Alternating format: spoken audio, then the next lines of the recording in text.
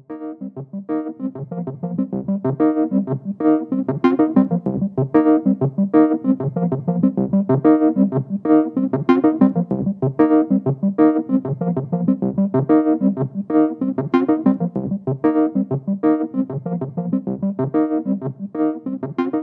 everybody, and welcome to this 12th Roundtable discussion produced by Transparent Media Truth.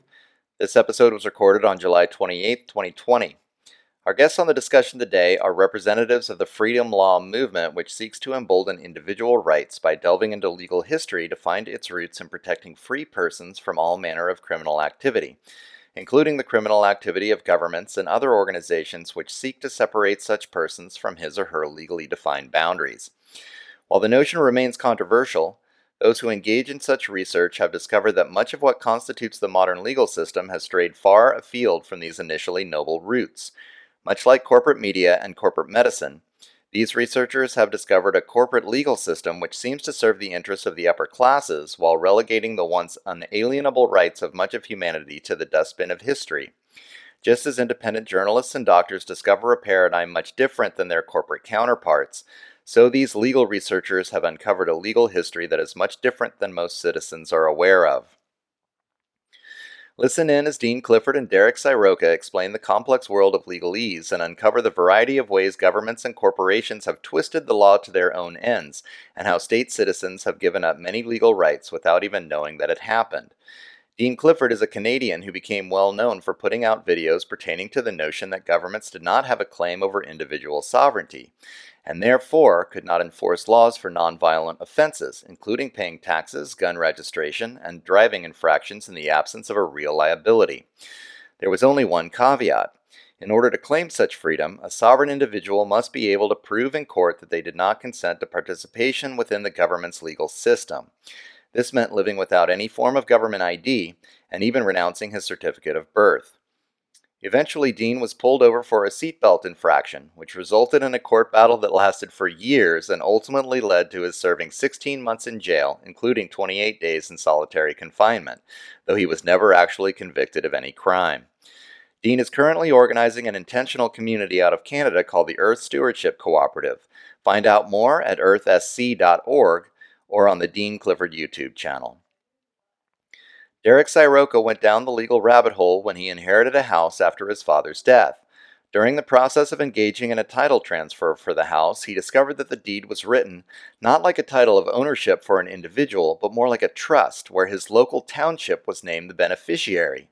This legal sleight of hand allows the state to collect property taxes as the beneficiary of a trust, rather than allowing an individual to claim sovereign rights through land ownership. Further research revealed this sleight of hand was the same trick used by feudal monarchs in Europe to claim title to vast tracts of land and relegate the populace to a peasant class with recourse at best to the rights of a renter. Derek was able to petition the government to change the deed to a title of ownership, and is now attempting to liberate his entire county in Michigan in the same way. You can find out more about Derek's work on the Derek Siroka YouTube channel.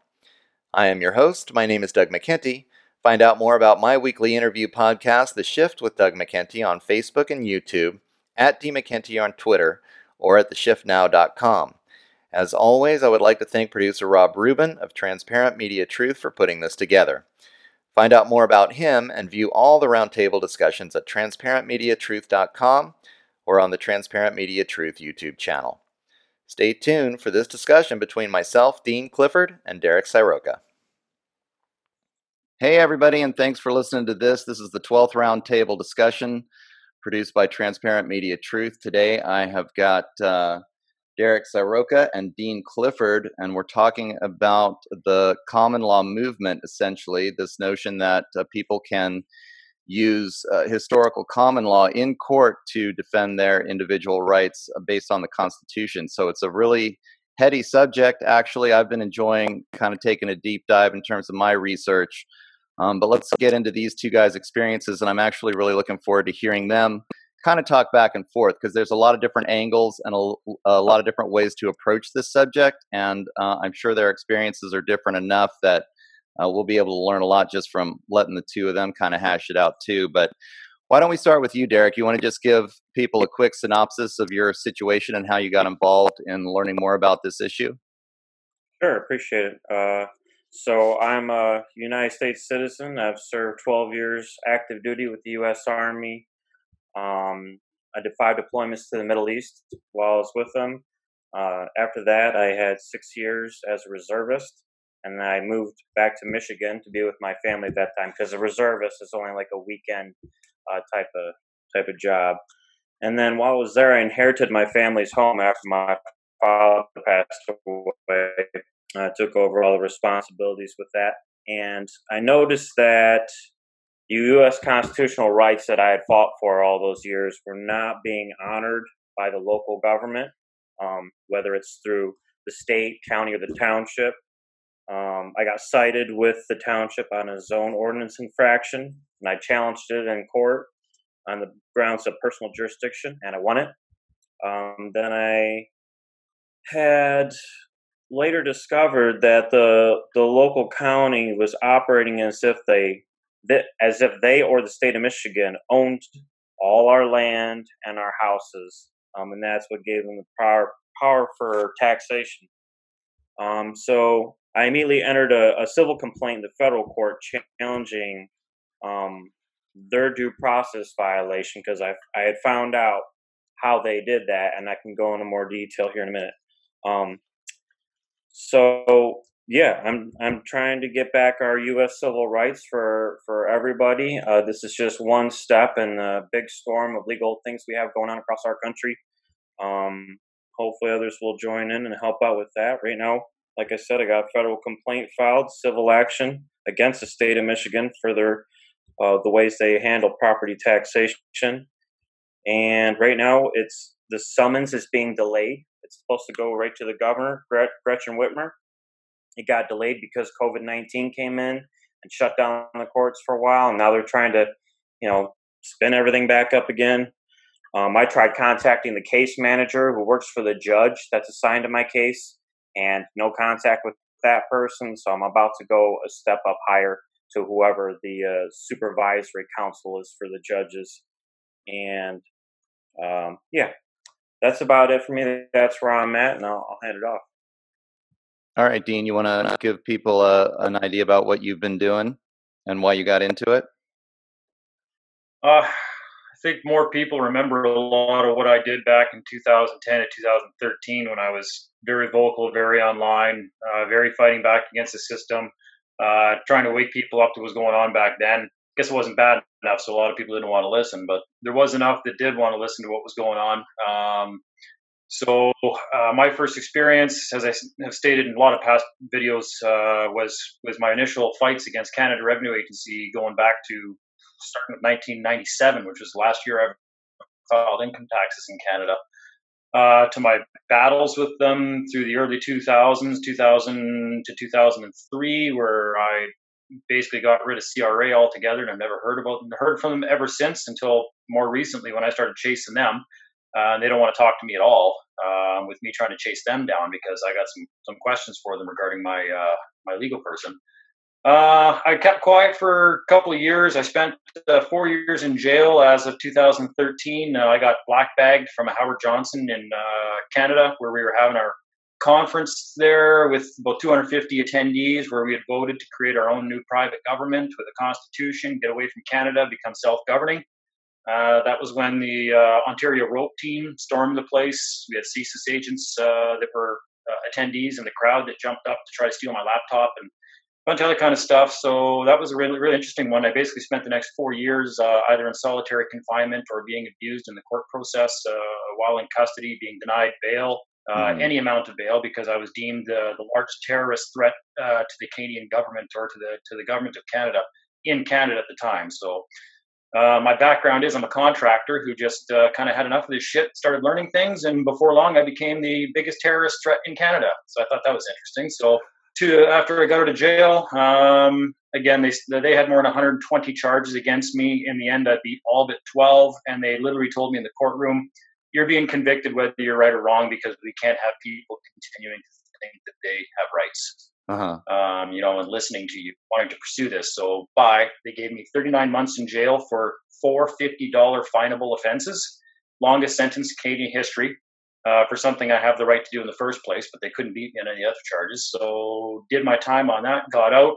I spent the last 2.5 years just kind of quiet to myself, learning, progressing, doing a lot of things more privately now, creating a private society, rebuilding my company. I'm back bigger and better than ever. And I just started within the last 2 months, starting to make myself accessible again to certain people, because I think it's time that there's enough of a wellspring now of people that are really starting to see what's going on. That it's time that the reception is there now. And people are really eager to find a way to do something better. And it seems like the appropriate time to kind of get back in the mix again. Yeah, I mean, this is a fascinating conversation. As I was doing research into this, I read some of the articles that were, against this movement, and it's like whatever you guys are doing is scaring the crap out of the system because you become public enemy number one right quick. I was reading all kinds of stuff this morning about just trying to say that you were going into court, that all you wanted to do was not pay your taxes or not pay the money that you owed to the bank, and you're going into court and you're feeding them a bunch of pseudo legalese that nobody can make sense of. But yet, when I am doing research into what you guys are talking about, I mean, it really actually starts to make sense. Why don't we just give people, you guys are probably better at this. It's such an expansive concept. Maybe Dean, you could give people maybe the basics of the sort of corporate person or the straw man, and then I'd like to get into the history of the kind of common law versus corporate law, or maybe admiralty law. We'll see what you guys think about that. But you want to just kind of give an intro to what you're talking about, Dean? Yeah, I can correct some patriot myths or fallacies that a lot of people are still operating off of as to what we're doing. I'm kind of not really promoting a lot of the stuff that we're doing right now, unless people actually want to join up with our little private society that we're getting together. Because I really feel the time is here now to create a breakaway civilization, and we're screening people and vetting people, and we're going to make it like any other private society, in the last 2,000 years, and that's. You have to earn your way through the ropes to become part of what we're doing, and that's when you learn the stuff that's taken us 15 years, 20 years to learn, and 4 years in jail. These are all hard lumps kind of stuff, and unless people are willing to put in some time and effort to help us with what we're doing, you're not going to find out about what we're doing, because it is having so much of a profound effect. But here's some fallacies I can clear up. Straw man, wow, I haven't heard that one in a long time. Yeah. Even common law, actually, some of a couple little Telegram videos that I put up, and just a couple little silly things, just within the last couple of years, just to put a couple of things out there. I've been really trying to steer away people from common law recently as well too, because we've really been lied to about what common law really is. And when I did some of the research back into the common law origins, which people are saying, oh, that goes back to Magna Carta, that goes back to this, that goes back to that. They're not doing their research properly, because all it took was a quick search through the late 1800s to find out what a barrister and solicitor is, which is what most licensed lawyers are. And you find out that there's two differences in the two different law systems that were existent in England in the mid 1800s before what the hell was it there? I'm going to have a bit of a brain fart, but I'll come back to it. But there was common law and there was equity. There was two different law forms that were operating at the same time, and they were both completely contrary to one another in how they dealt with issues. And of course, equity was based on its merits. And the common law system, which is actually what we now know as acts and statutes, that's why I'm trying to get people away from the common law. I think this movement was hijacked long ago by barristers not wanting to lose their positions, and got people into courts demanding common law jurisdiction when they were already in common law jurisdiction. And that's the problem, because the common law operates off of procedures and forms.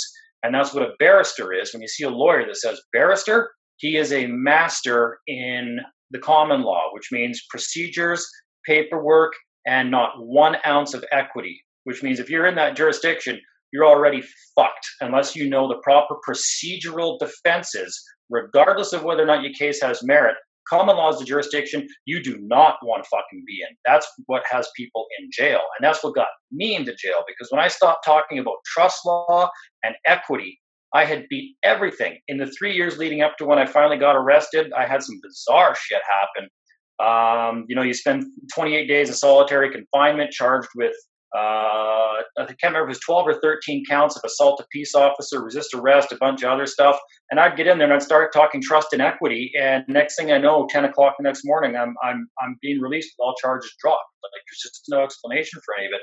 It wasn't until I started the common law bullshit and bringing up common law in the courtroom that I saw the first smiles from some of these judges, and that was the last time I saw the light of day for 4 years. So common law is not the jurisdiction you want to be in. People want to be researching equity and commerce, equity and commerce and trust law. The world operates on that, and again, that's equity is based on the merits of a case, based on substance, based on your status, based on what claims you may or may not have, based on your standing, whereas common law is entirely within the realm of procedure and filling out forms. And if you don't know the proper form or procedure for a defense, you will lose automatically, which is why you should use another lawyer who knows the proper forms and the proper procedures to follow, because that's all common law is forms and procedures. There's no substance to it at all. People can bring fake claims against you under common law, and if you don't know the proper procedural defenses, you will lose no matter how fake their claim against you is, and you can research all about that. So that's where I'll get rid of some of those fallacies. So I'm really directing people away from that. And one thing they want to read when it comes to this is some of the stuff I can talk about is we'll point people to the Judicature Act. I think it was 1873, 1875, the Judicature Act in England, where they basically, it was the conclusion of a 25-year study into what was wrong with the legal system at the time, and the opposing jurisdictions that existed at the time, where someone could lose in a court of equity and then walk across the street and file in a common law court and basically win a case they just lost in equity. And then you have two different law systems that operate at the same time. So as a result of this big 25-year study that they did, they consolidated all the courts in England, and of course everything that operates under English law, which is Canada, and whether people like it or not, the United States still follows British courts, British law, a law society, lawyers out of the downtown corporate district of London, the 1 square mile of downtown London there, where the lawyers and the barristers and the bankers run the world. It all still operates out of there. So they can read about the Judicature Act, where they said, okay, listen, we're going to consolidate all the law systems under one umbrella, and we're going to make equity the king, and we're going to make common law or statute law subservient in every way after that. And there's even, it's stated right in the Judicature Act. I can't remember if it's it was like Article 9 or Article 11, where it speaks about equity and the common law. And it says where there's a dispute between the rules of equity and the rules of the common law, the rules of equity shall prevail every single time, which tells you equity supersedes the common law. And then once you read into what equity is, you find out why that's the case. So now it's a matter of whether or not you're able to access your equitable standing in the courts. And he recognizes that. And then we get into the problem I just heard about, where the states, these individual, what is it? The state of what? State of, where are you battling right now over property taxes? In Michigan, Derek? Okay, so it's the state of Michigan. Mm-hmm. State of Michigan. It's always amusing when people think they have rights, because we're trained or taught our whole lives to believe there's this constitution that protects our property rights. And then when push comes to shove, we find out we actually have no rights, and people don't understand why. And I mean, we can get into the dispute between, the state of, as opposed to something state, Washington state versus the state of Washington. We got two different political jurisdictions overlapping one another. You got the real United States that operates in the background under the Constitution, the organic Constitution, and then you got the fake lookalike United States that operates like an onion peel over top of that, that is all under the District of Columbia Act 1871, I believe. It's the District of Columbia Act. Mm-hmm. And that's when the Constitutional Congress adjourned sine die for the very last time. It's never been back. There's never been a real Congress in session since 1871, because they adjourned sine die after passing the District of Columbia Act, which is a corporate lookalike operating under the Congress, where a corporate identity was created for all citizens, where in exchange for accepting this corporate citizenship in a democracy, you have voluntarily surrendered and forfeited all rights to the state. So you actually don't have any rights at all. So they've got you thinking you still exist in the one United States as a republic where you have rights and property rights, where you're actually a corporate citizen in the new United States, 1971 through the District of Columbia, Washington, D.C., where you forfeit all that. You actually have none. You have no standing. You have no equitable claims. You have nothing. And they don't even need to tell you that by identifying as one of their democratic citizens under this corporate democracy, you've surrendered and volunteered all your rights away. Because people, oh, Dean, no, I never pledged to that, and I never promised to do anything, and I never gave a pledge to this or promised or signed a contract. There's no contract. That's not the way the law works. The law says you are whatever you identify as. Isn't that the biggest proof of this whole new LGBTQ movement is all I have to do is identify as a woman, and bam, the law recognizes me as a woman, right? Despite the fact that I have a dink and a couple of balls hanging between my leg. Right. So if you identify as one of these citizens, you filled out paperwork that one of these citizens are required to fill out. If you file a social insurance return through your social security number, or in Canada, a social insurance number, you've identified yourself as one of these corporate citizens, essentially, without getting into more detail. We'll just leave it at that. And therefore, because you willingly identified as such, the law sees you as such. So the law operates as if you've done what's required to become one of these, which is willingly forfeiting and surrendering all your rights to the state, which is actually communism. So congratulations, all Americans under the corporate democracy via the 1971 District of Columbia Act are actually living completely under communism, which one of the planks is the state owns all the property. You have no rights. You're a renter. You pay your property taxes because you're a renter. That's it. So that's my spiel on that. That's some of the stuff I can correct almost immediately, and we can get more into that kind of stuff and remedies if people want and whatnot. But I'll leave you guys with that for a second and let you blab for a little, and we can talk about whatever you want after that. Okay. Yeah. I mean, it's so interesting because, as I got into researching for this, again, I had sort of a bare bones knowledge of this, but I could tell that it was a lot more complicated than what I have come to understand. And so it's great to be able to talk with both of you and, be able to kind of refine some of these concepts so we can understand what's actually going on. Derek, do you have some thoughts on this? Yeah, I take it on, I guess if I go off Dean's way he puts it, would be more of the common law approach. So I do have a lot of answers that do use the court forms, that do use the procedures. That's the way I'm going about doing it. And because I did it that way, I exposed the county courts here, which are slightly less than the states. I exposed how when they go after your property taxes, they don't sue you as an individual. They sue the property itself. And that property doesn't have constitutional rights. So if you're not legally present in court, you don't get constitutional protection. That's what in personam versus in rem jurisdiction is. In rem is against property, and personam is against the person. So I went in there. I got the transcript of me talking to the judge, everything. I said, I've got no room here for motions, representation. I can't even get a lawyer if I want. I have no jury. I have nothing. You're not giving me any due process. And my prosecutor's sitting right over there with an attorney because he obviously doesn't know law either. He needs help. And, the judge is just like, well, this is what we've been doing for so long, blah, blah, blah, blah. And he still extended me time, whatever, because I told him, let me get through federal court so I can prove that you guys are not honoring our U.S. constitutional rights. And then I'll come back and finish this case. And I thought that he had agreed to that. But when I reread the transcript over again, he kind of was like, no. So they kind of dick me over. If you notice, sometimes judges talk real quiet, real low. So, you can't even hear. Only the recorder up in front can hear and is typing shit. So what you think you heard in court might not be the right thing, right?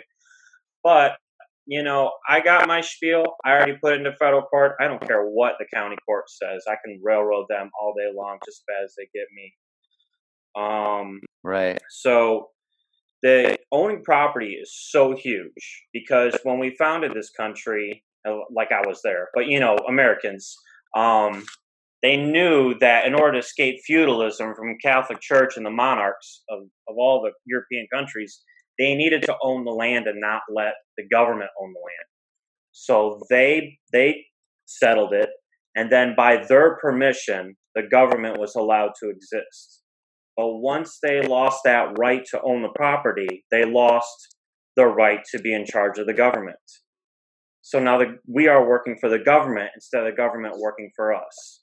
This is what happened right at the time of the Civil War. So before you said your 1871 act that created DC's little district, we had our Civil War, 1865. That's the pinnacle time everything changed in the U.S. Mm-hmm. That's when our land patents that we used to have that George Washington and Hamilton set up for us through the U.S. Patent Office, we lost our right to have those patents. All the states were like, we're no longer honoring those federal land patents. You got to get title of land through us.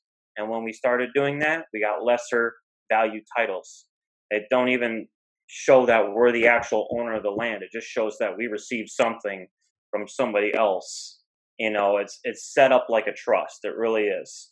It says grantor, grantee, and if you want to look at the third party, there's a notary stamp. That's your township right there. That's 3 parties on one document, all claiming to be part of this one cycle for one property. So that's like a trustor, trustee, beneficiary. If you think about it, your township, county, state is always going to benefit no matter who is on that property. They don't have to work. They ain't got to do nothing for it. They're the beneficiary of that trust.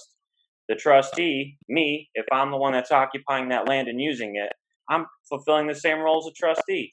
I'm not really the owner. I'm just doing all the work.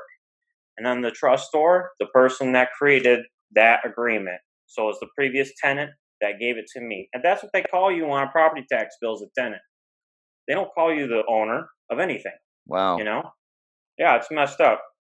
So these are all things you got to really hone in on and look at, because they'll call you a homeowner all day, but they won't sue you in court when they're ready to come get property taxes. And I even emailed the other attorney that was prosecuting me back saying, if you want me to pay these property taxes, have the judge write an order in my name ordering me to pay the bill, and I'll do it. And I'm like, but you can't do it because you didn't summon me to court. You don't have the power over me. So you have to be sued in order for somebody to take money from you. Otherwise, if they don't do that, they don't have the right. They can't do it. Every time you get a traffic ticket and stuff like that, you're not being summoned to court. That's just a citation. And they try to plead with you. They try to plead you down. Hey, take this deal. It's going to be so much better for you, right? Tell them no. Go screw yourself. You know, you want money from me? Sue me directly. Send a summons.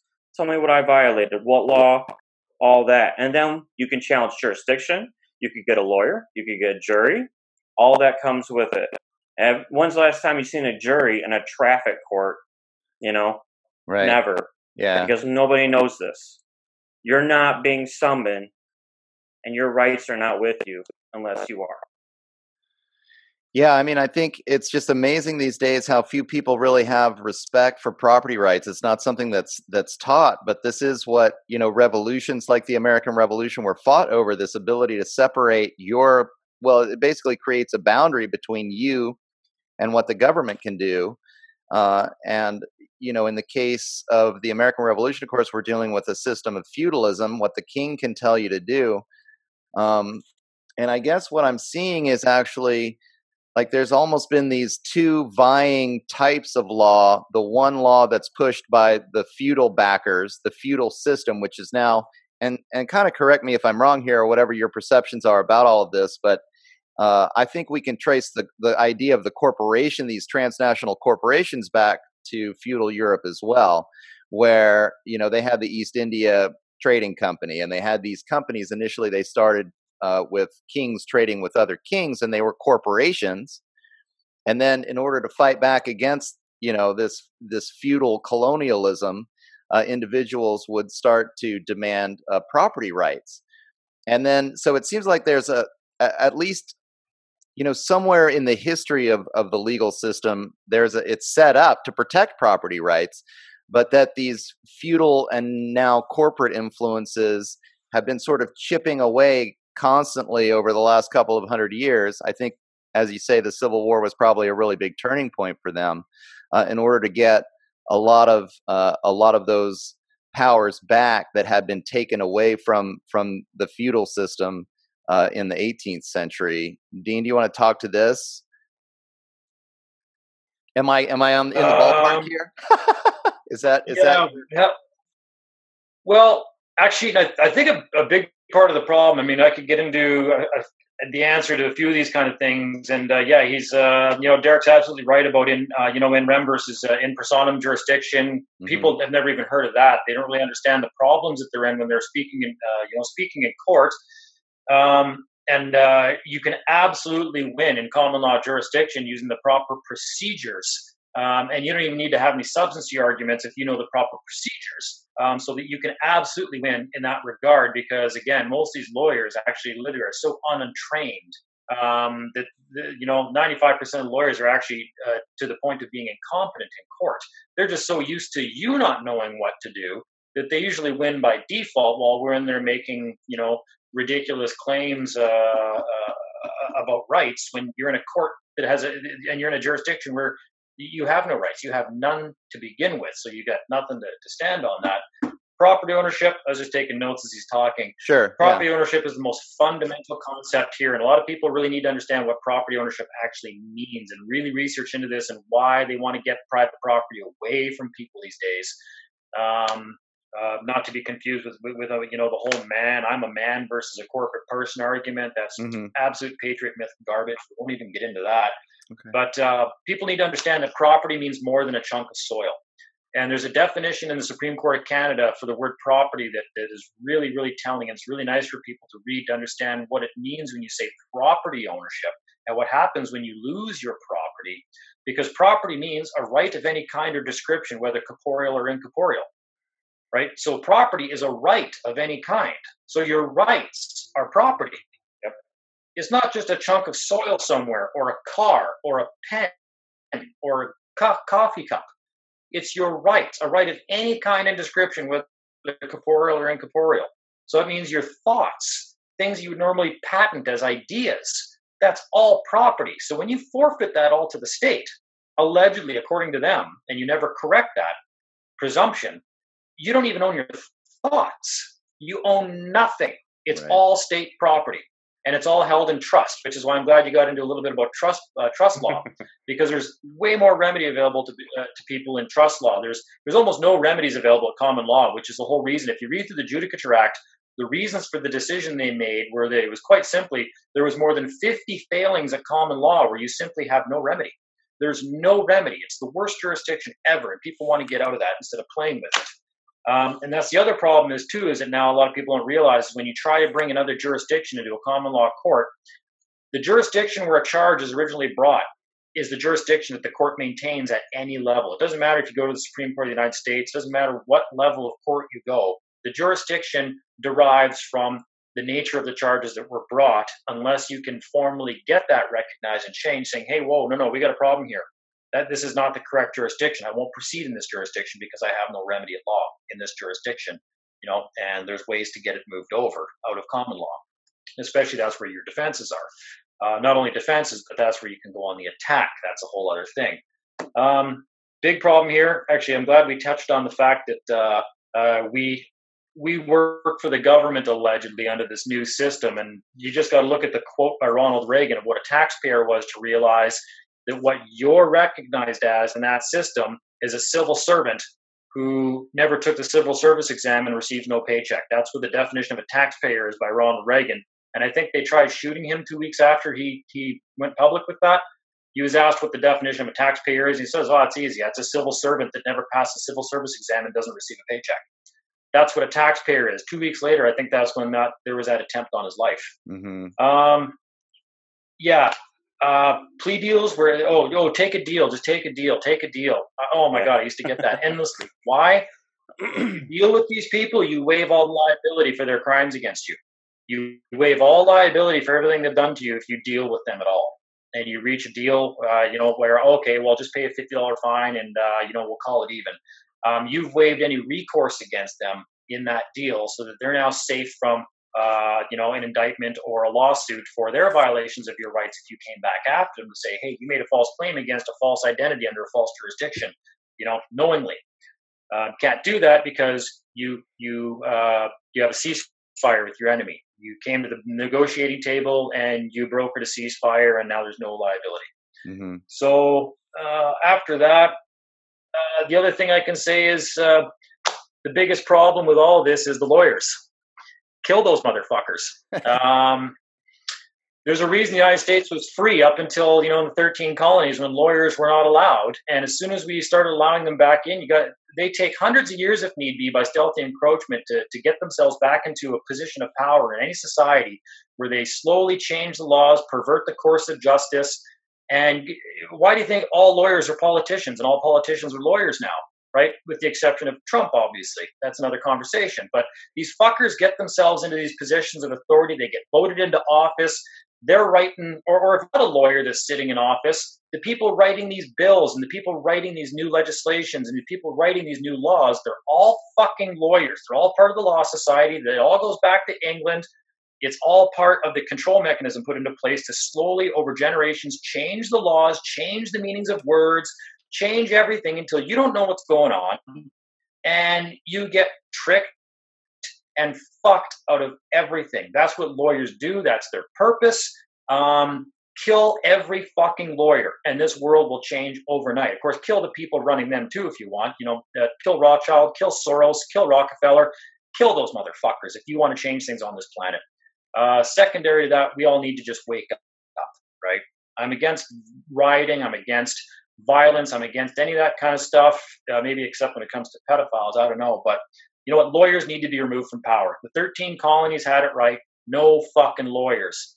Anybody that wants to start a new private society or wants to fix the society that's going on right now, pass a law removing all lawyers from office.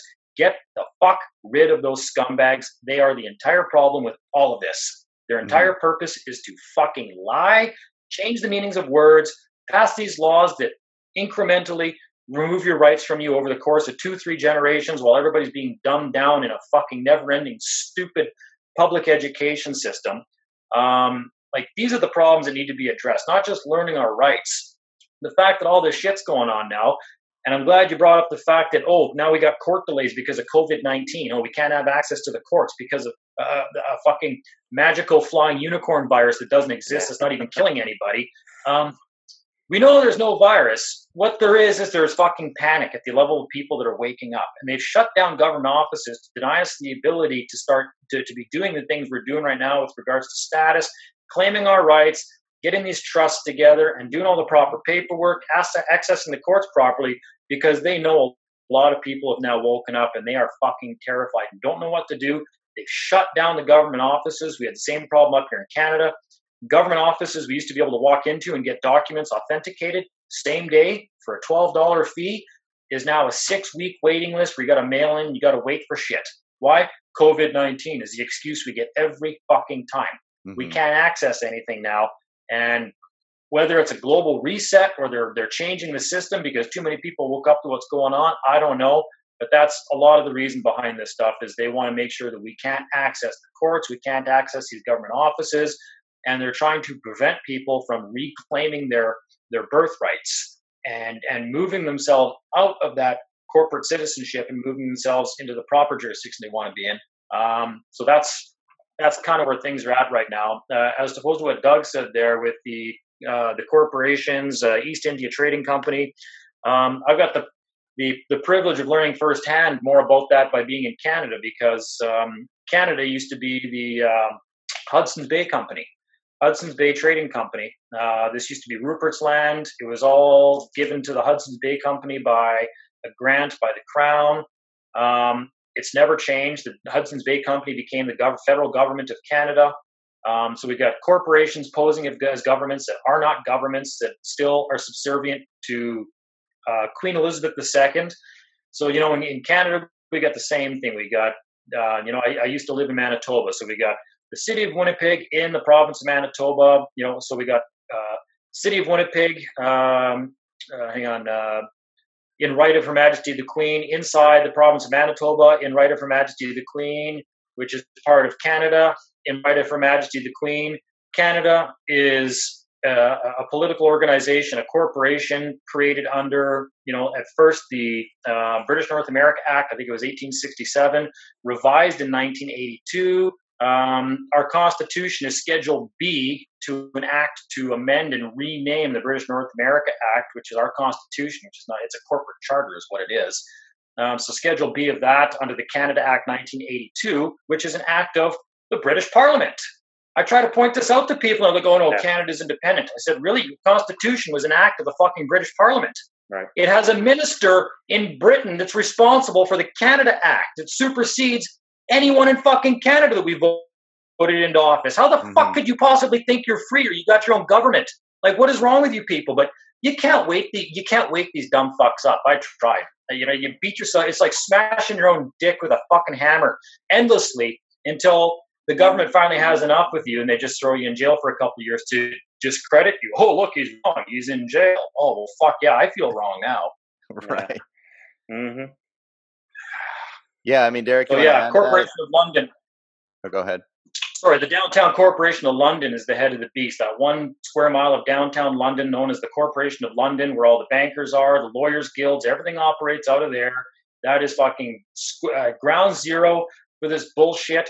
The reason they call him Mayor Rothschild, M-E-Y-E-R, Meyer Rothschild, back in the late 1800s, that was Mayor Rothschild. He was the mayor of the Downtown Corporation of London. Queen Elizabeth herself is not allowed to go there unless she's been invited, or she has to ask permission to go there. It's not part of Britain. It's its own independent city-state, and that is ground zero for all this fucking garbage. So that's where your corporations are, and every corporation is a sub-corporation of that, all governed from that head office at the Corporation of London in downtown London.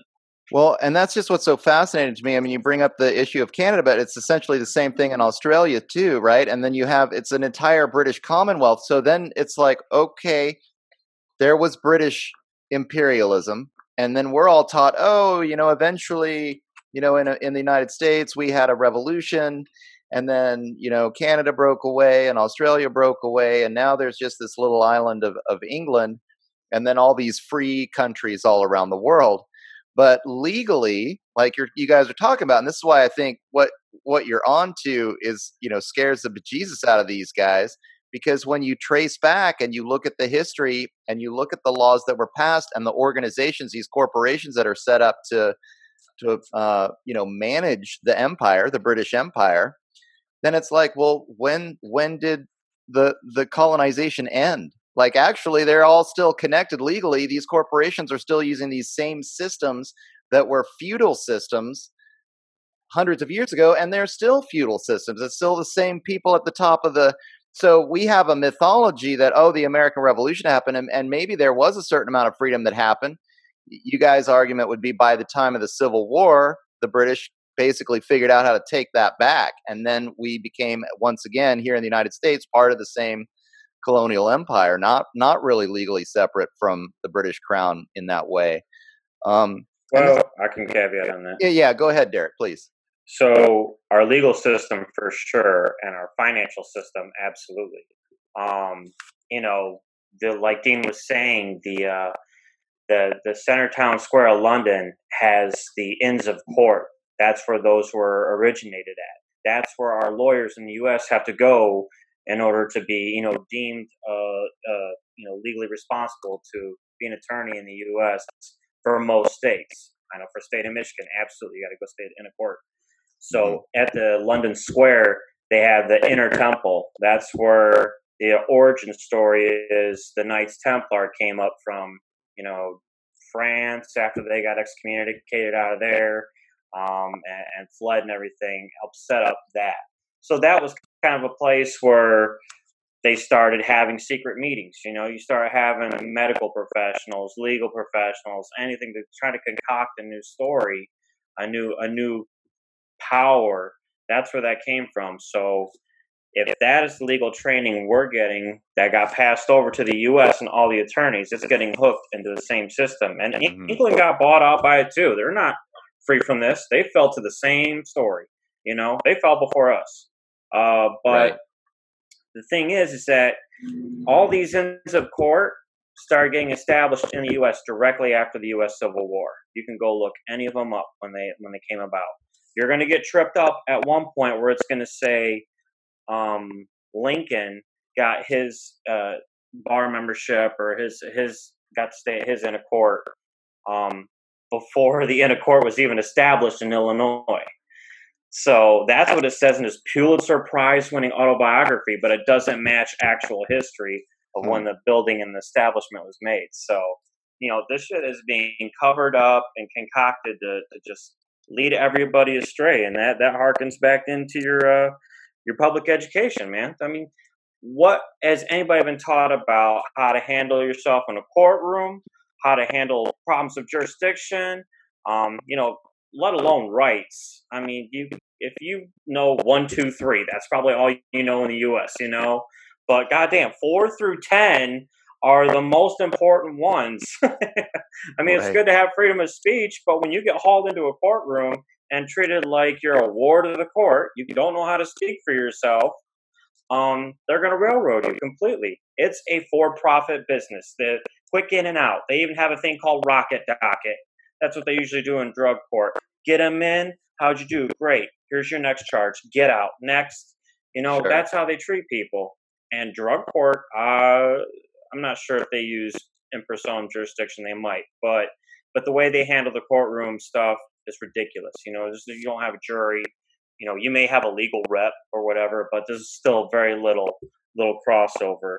These attorneys that get trained by our huge, illustrious law schools that we have, most of them set up by Jesuits, have to do with stare decisis. Okay, they're used to whatever a previous ruling was by a judge. That's law. That's case law. We need to follow that. That's a precedent, which is not true, because the judicial branch cannot make law. We can reference it to help us make a decision in a case that's hard to, argue or get a resolution out of.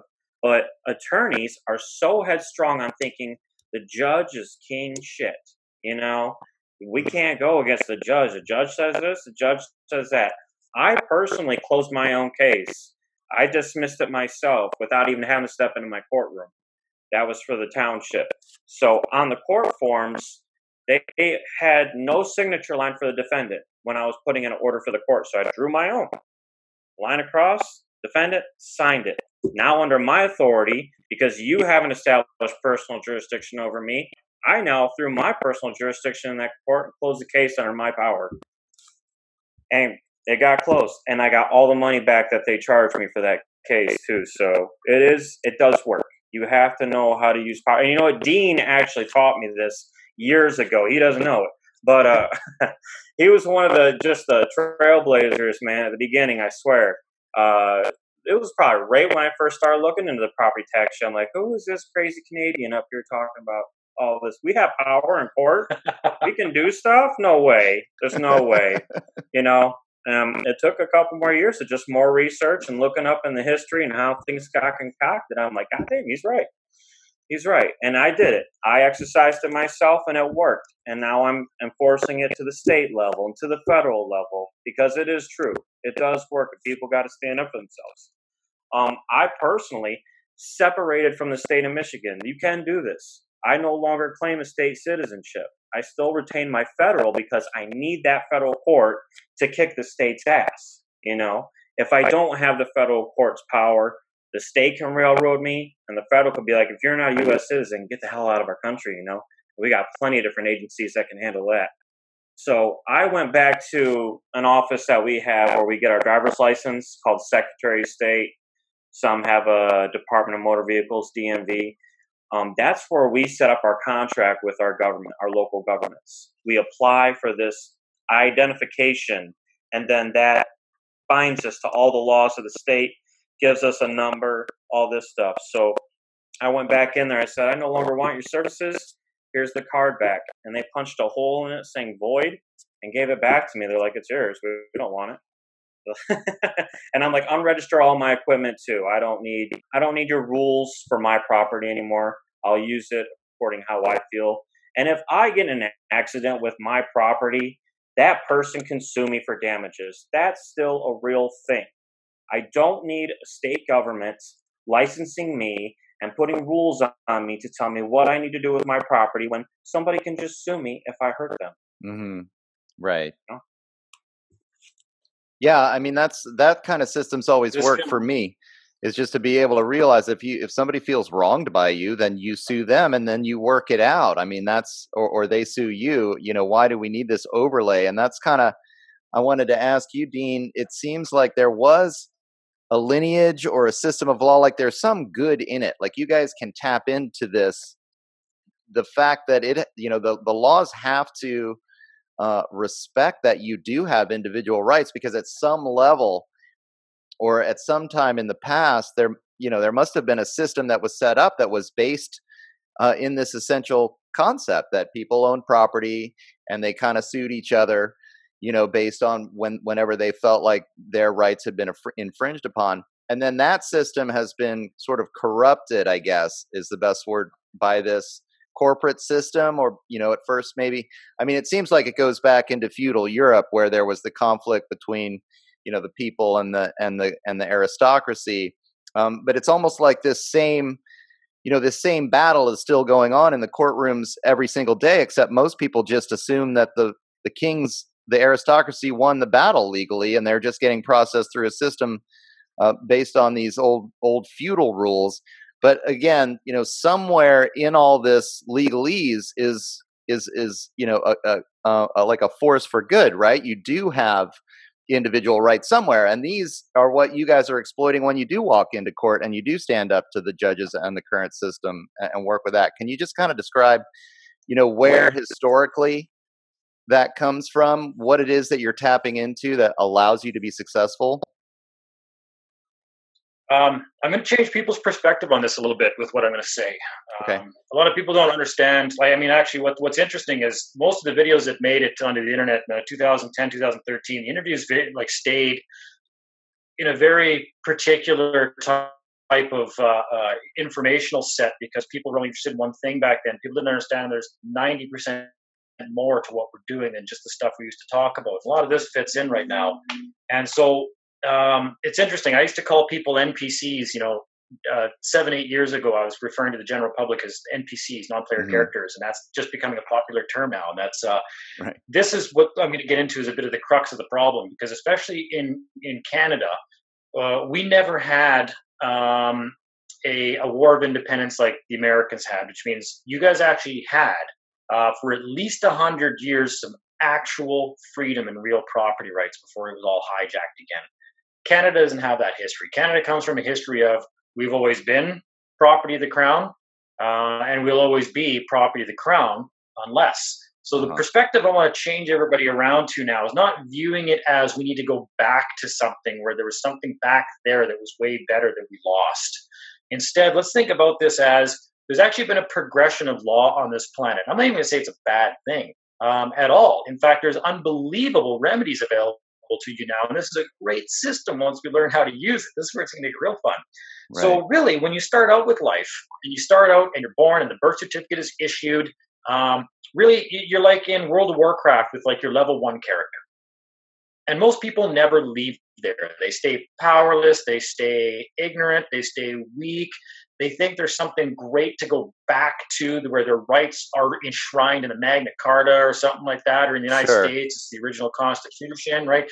These are just starting places where you should basically be educating yourself and leveling up your character as you go through the game here by learning law, learning how to claim your rights that are basically abandoned until you do certain things, which is where we are right now with everything. And we're having way better success than we ever had even back when I was still doing just equity and trust law in the courts, right? So I'm not trying to go back to this common law or back to the Magna Carta or back to,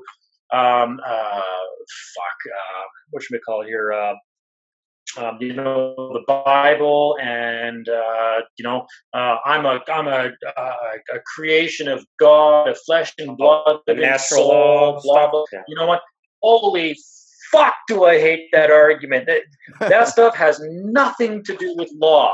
Nothing. Okay, I don't give a shit if you're a 7th dimensional being of light. I don't give a fuck. These these patriot myth kind of things that are out there. That's one of the worst ones. And I like beg people, I'm like, please don't do that. I mean, that was 15, 16 years ago we were toying with that idea.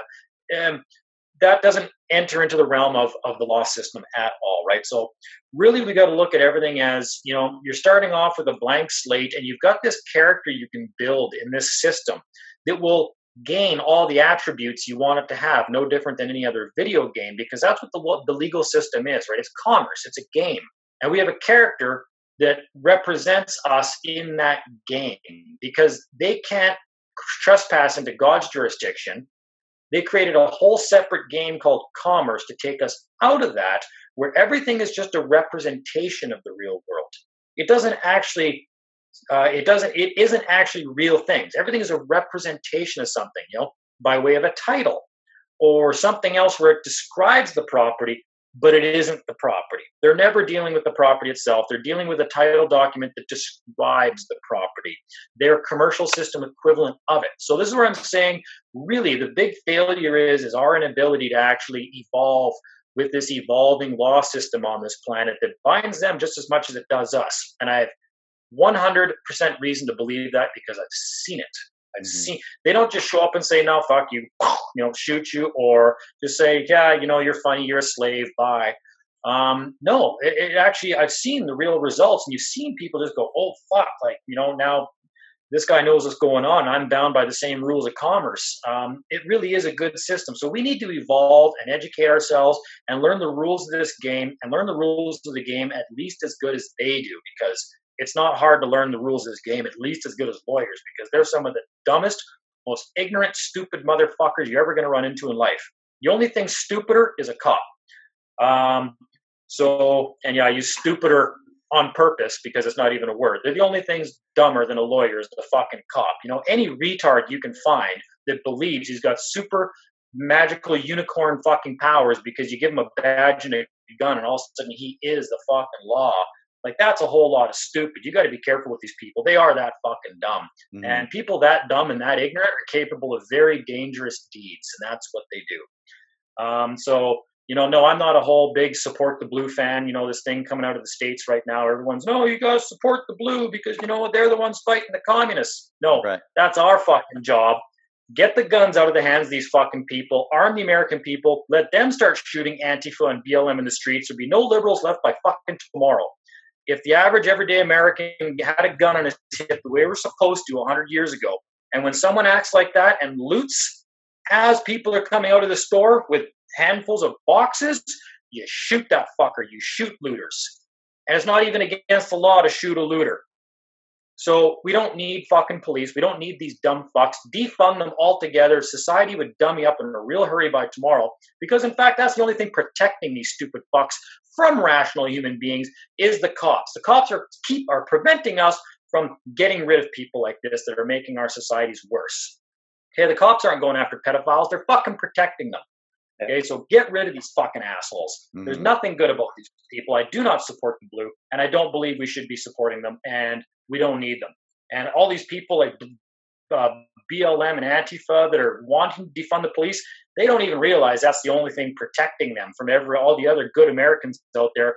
They would shoot those stupid fucking cocksuckers dead within 24 hours. So I think it's hilarious. I'm like, fucking rights. I'm on board with this. Defund the police. This is great. Yeah. Right? So, so we need to educate ourselves. We need to evolve with this system, this law system, and it's all there, and it's actually great. And the property protections that are there and that are available to you and that they recognize, and the proper courts that are all there, it's unbelievable what's there waiting for you to use it. And they're kind of like, fuck, I think we got one that figured it out. Some of them actually get excited because they're like, holy shit, this guy knows what to do. This guy knows what to do. And these judges are excited because they can't tell you about anything. Right. They actually want to help you, but they can't. And so when you figure it out, that's interesting, really.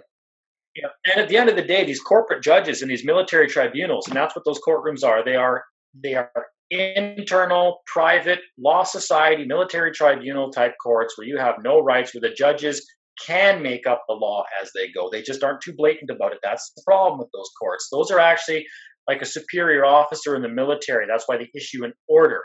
And you're ordered as a subordinate to do something by this military head, you know, like And you're required to obey this. No different than when a cop orders you to do something on the side of the road, because you're automatically, by operation of law, presumed to be a subordinate in that system.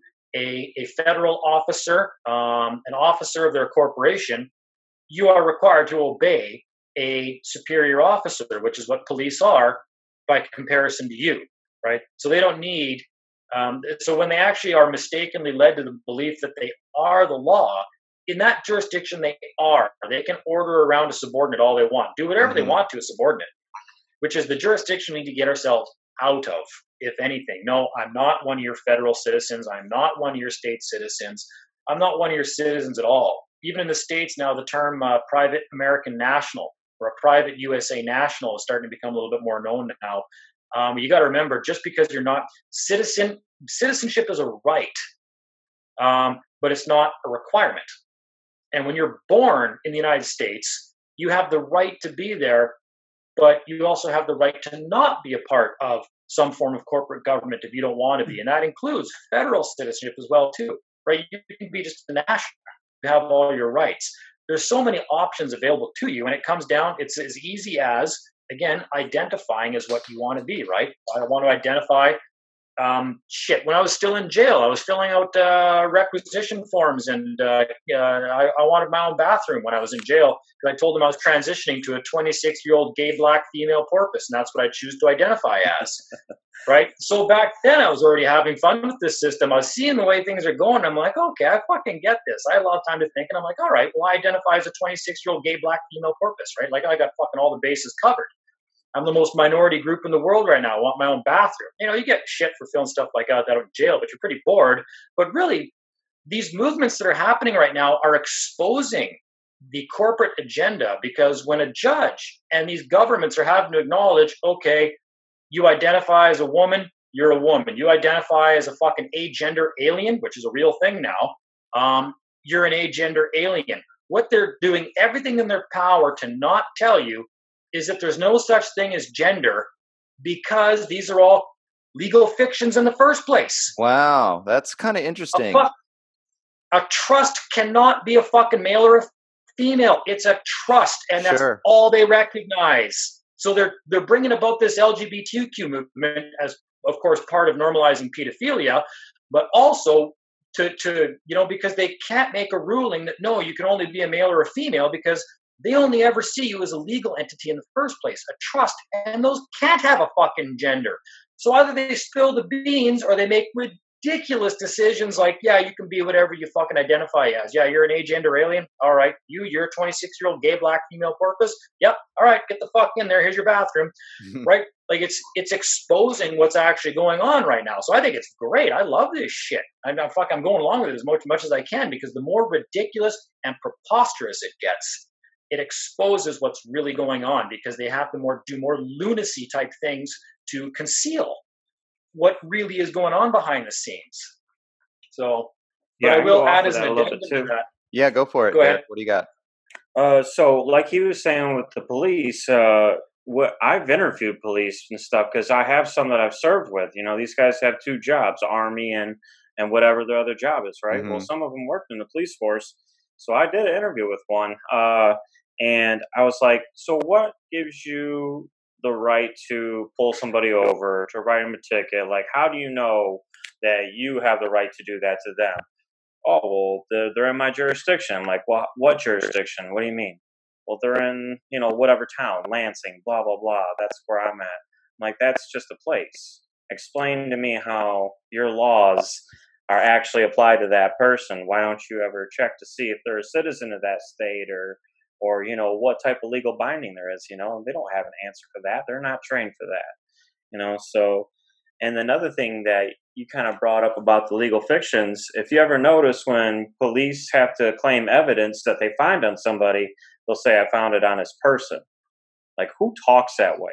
How about, I found it in so-and-so's jacket, in this pocket, a physical place? No, I found it on his person. Now, these cops, and I've been through the criminal court a little bit too, then when they fill out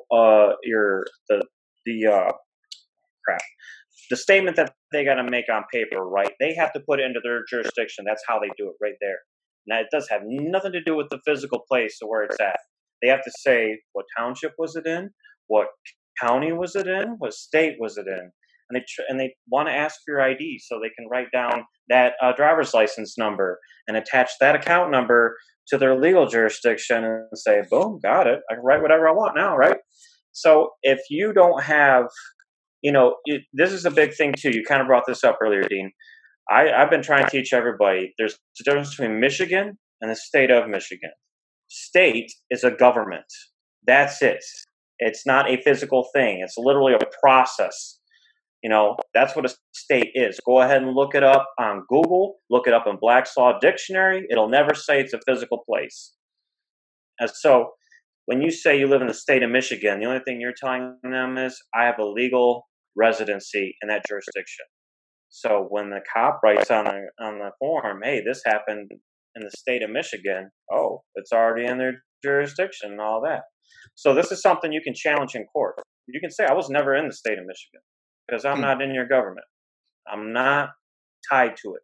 Prove it. Show me the jurisdiction. Show me whatever contract I made with you guys, or, well knowing. We can break down the contract rules for that. There's so much to go on.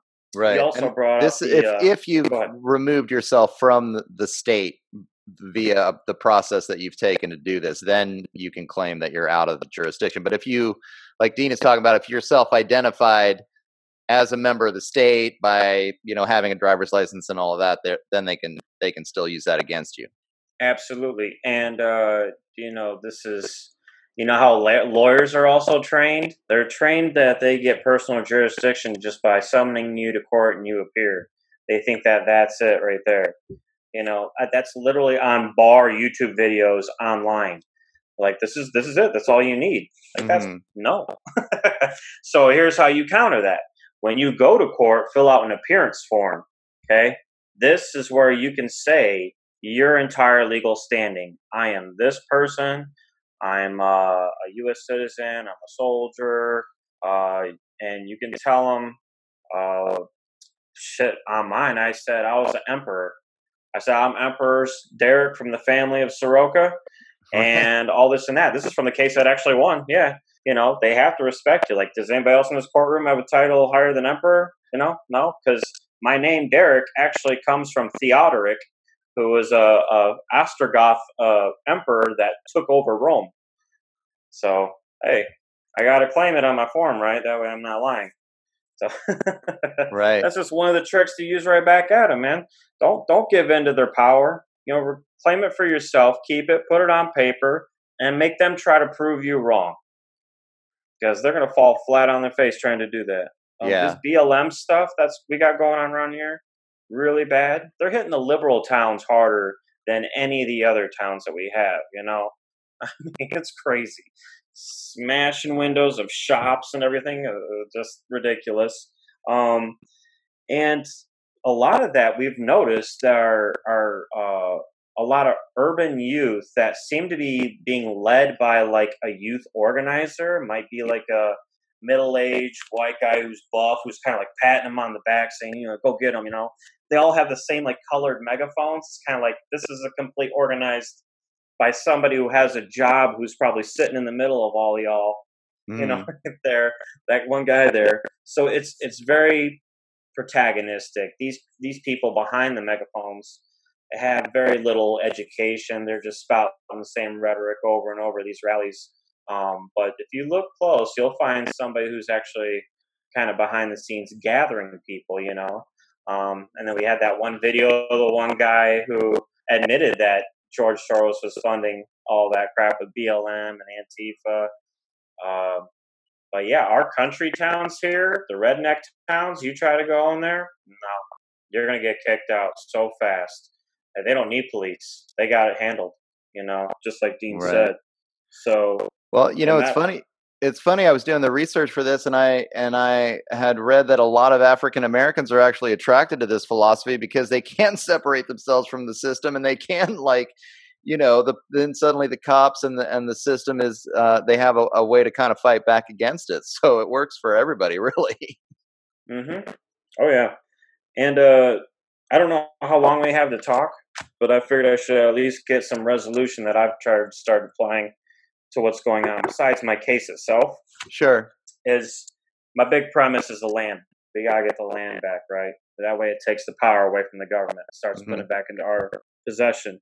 So I made my own land claim, and when I realized that land patents weren't going to be honored anymore, these stupid deeds that we have are just look like trusts. They don't give you crap for power. You might as well be renting an apartment. That's as strong as they are. And I was like, I gotta come up with something on my own. So I went to like the local Office Max store and got that fancy certificate paper, typed it up, declaration of land claim, and I took out the paragraph from the law book that Michigan originally had before they became a state that literally described the county that I'm claiming. And I took that paragraph out and put it right on my land claim. And I said, this is me, this date. I'm doing this for this reason. Sign, date, and I even put my thumbprint on it so that, if anybody tried to copy it, they would have to have an elevated, raised fingerprint copy to have the actual title. So that is me claiming ownership of my entire county. This is like 600 square miles. That defeats the police jurisdiction. That defeats the local court jurisdiction. Mm-hmm. They now have to operate on my permission of them being there. So when my case kicks off, one of the premises for my resolution is they have to accept that I am the owner of the land. And once they do that, everything's going to get turned on its head. And the reason why I realized that this was before I even had that court case and realized that the government claims ownership of land if it's been abandoned, right? And they did it at the beginning. Even the federal government, we had the 1785 ordinance from Thomas Jefferson, was telling the people in Michigan, hey, if you want to have a state government and be recognized by the federal government, you need to sell your land. Sell your land. And then use that money to build schools and stuff. That's literally all in law. So when they did that, they built everything, but then they kind of took away all the land patents and said, oh, nobody owns anything anymore. So I guess the government owns it now, and just start issuing out deeds. Mm-hmm. And I was like, okay, if they're going to say that they're just claiming it because they don't see anybody owning it, well, somebody owns it now. Somebody owns it right now. And I did that back in March 2016. So I haven't heard any calls from the government yet. I think I'm in the clear. Yeah, that's an interesting tactic. I published it. I put it on signs. I posted it up at the four corners. It says legal notice. And I also published it in the local newspaper. So it went out for a month and a couple different publications all over the place. Lots of people heard about it. I got some responses. Some were a little nervous, but I said, don't worry. You keep in your land. You're keeping your house. I'm not taking that from you. I'm taking it back from the government and giving it to you. And they're like, okay, sounds good. Yeah, right. I can't imagine a lot of people are going to have a problem with that. Yeah. Yep. Well, Dean, I'm actually loving the idea because I had heard, I guess in my limited understanding of how the legal system works, I had always felt like they had been building things upon precedent after precedent after precedent over, hundreds of years or whatever. And this is kind of how you go in and argue your case. But this idea that actually, contemplating it as a living thing that you're dealing with in the moment and that you're standing up for yourself when you're in the courtroom and that, you are evolving with the legal system is such a cool way to think about it, because I think you really do get the power back that way, instead of feeling like you're tied into this system and you just have to get processed through the way that they try to do with everybody. Having that individual understanding that it's not all set in stone, and by standing up for yourself, you are changing the system, right? Well, this is what's great about what Derek just said there. By creating a whole new title document is essentially what he did, because apparently the original title is missing. Whoever's claiming to be holding the original title won't produce it. Therefore, we have no title. And once they've refused to produce it, saying it doesn't exist anymore, and you create a new title and say, okay, well, here's the new title then, since there isn't one, they can't come forward afterwards now and say, oh, no, we were just kidding. We were actually concealing the title from you. Okay, that's such a massive violation of trust law. They basically would have to be fucking hung for even trying to do that. Right. So this is why I say this is the fun you can have with this stuff is they've been trying to conceal stuff, and that's fine. Then we'll just create the new documents that we need. And I'm glad that he picked up on that from years ago. And I said, no, just create your own new shit then, because that's all they did in the first place, right? We have more authority than them. They're de facto, we're de jure. We got the birthright. They don't. The only reason they even had authority was because they pretended that they got the authority from us. We volunteered it away to them. We never did. They can't back any of these things. Okay, fine. You guys don't want to produce the title? I'll fucking make a new one. Here it is. You've been served. If you got a dispute, you got 30 days after that. This becomes the new title document. And it absolutely, they know that that's what's going on. Why do you think they're so shit terrified that people are figuring this out? So we got that. That's de facto versus de jure, and then just issuing new title documents. I'll check both those off right here. A lot of people think that this argument about state of Michigan versus Michigan state is that's just wording or whatever. People try to dismiss that stuff without understanding how really big these types of things are. And it's a very quick comparison to say, okay, Michigan state versus the state of Michigan. What does it mean to say a state of something? It's of it, right? So that means Michigan had to exist first before there could be a state of Michigan, which means issuing from Michigan, which means there's something going on there where we have an original Michigan, but then we have something issued from it. No different than you say, I'm a son of God. There's God, and then there's a son of God. So you have Michigan, you have the original state, Michigan state, then you have something that was created by it, which is why it's called the state of Michigan. It issued forth from it. That's a whole different entity. And if you're operating within the state of Michigan, you're creating a little sub-jurisdiction that's been created by the already existing Michigan state. So we got some problems there. So nobody asked the question, well, what does that mean? What does that mean? What does that remove from me in terms of rights if I subjugated myself to the state of Michigan as opposed to Michigan state? Is one the republic, the other democracy? I have no idea. Maybe people should find out about that. But these are all questions that need to be asked and answered. And again, people that are trying to track down these original title documents, these original land deeds and land grants and all this kind of stuff, don't bother. You don't need to track it down. If you make an adverse claim on a title and no one will produce the original title or the original deed, you fucking make a new one and say, fine, no one's got one. I just made one. Here it is. This is the new one, unless somebody cares to produce what they just finished saying they don't have. Because if you want to do that, we can go after some fraud now, right? So it's not that the system's inherently bad. And I wish to clarify also what you're talking about there, Doug, as well, with like about how this commercial law is actually quite living, and it's not a result of thousands of years of precedence. What the commercial system is a direct result of natural law, and it follows natural law. That's what equity is, and I can enunciate this to show people how this is a living law and why it says equity actually creates the law as it goes to provide remedy and to allow for situations, which is why you don't need extra statutes. You got to understand that, for instance, we'll attack the legal person and what people think this is. Oh, the legal person is a system of slavery. Once I associate with that legal person, I'm now a slave. That's false. You got to understand these, because of the way that international laws have progressed. And we got things like the International Covenant on Civil Political Rights. It now acknowledges that when you're born, you have a right to this earth, so to speak. Right? You have a birthright. Even going back to the Statute of Westminster, 1933, where the British Crown was realizing, okay, yeah, we don't govern by divine right. Yeah, Queen Elizabeth or the King, whatever fuckhead was on the throne back then, doesn't actually own everything. According to natural law, we're actually just trustees. Right? We're actually holding this in trust for the people that really have the claims. They don't come forward.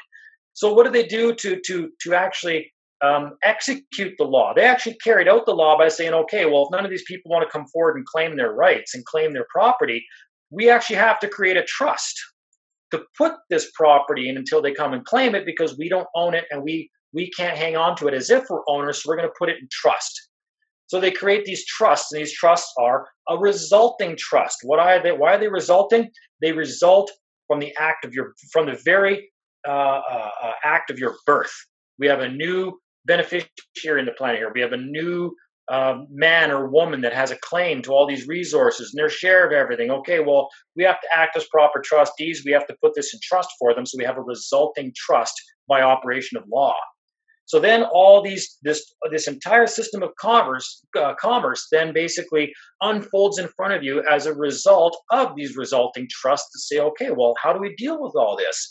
And that's why commerce is actually a very living law that follows natural law, as basically trying to provide the remedy for the people that want to act on all these naturally occurring things like your birth, right? Mm-hmm. So even though they did create this whole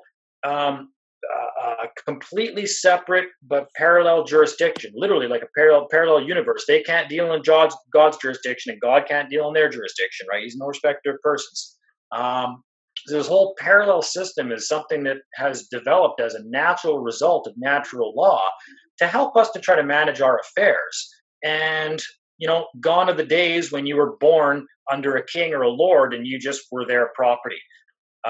That's not recognized anymore. So now, when you're born in a certain landmass, the live birth record is registered to make sure that whatever individual, whatever man or woman was born into this world, their claim is actually recorded somewhere, right? So no one can come along later and say, "Hey, you stole all my shit." Well, no, hey, it's been in trust here for you, waiting for you to level up your character to where you know how to come and properly claim everything. It's been sitting here in trust. We're the trustees.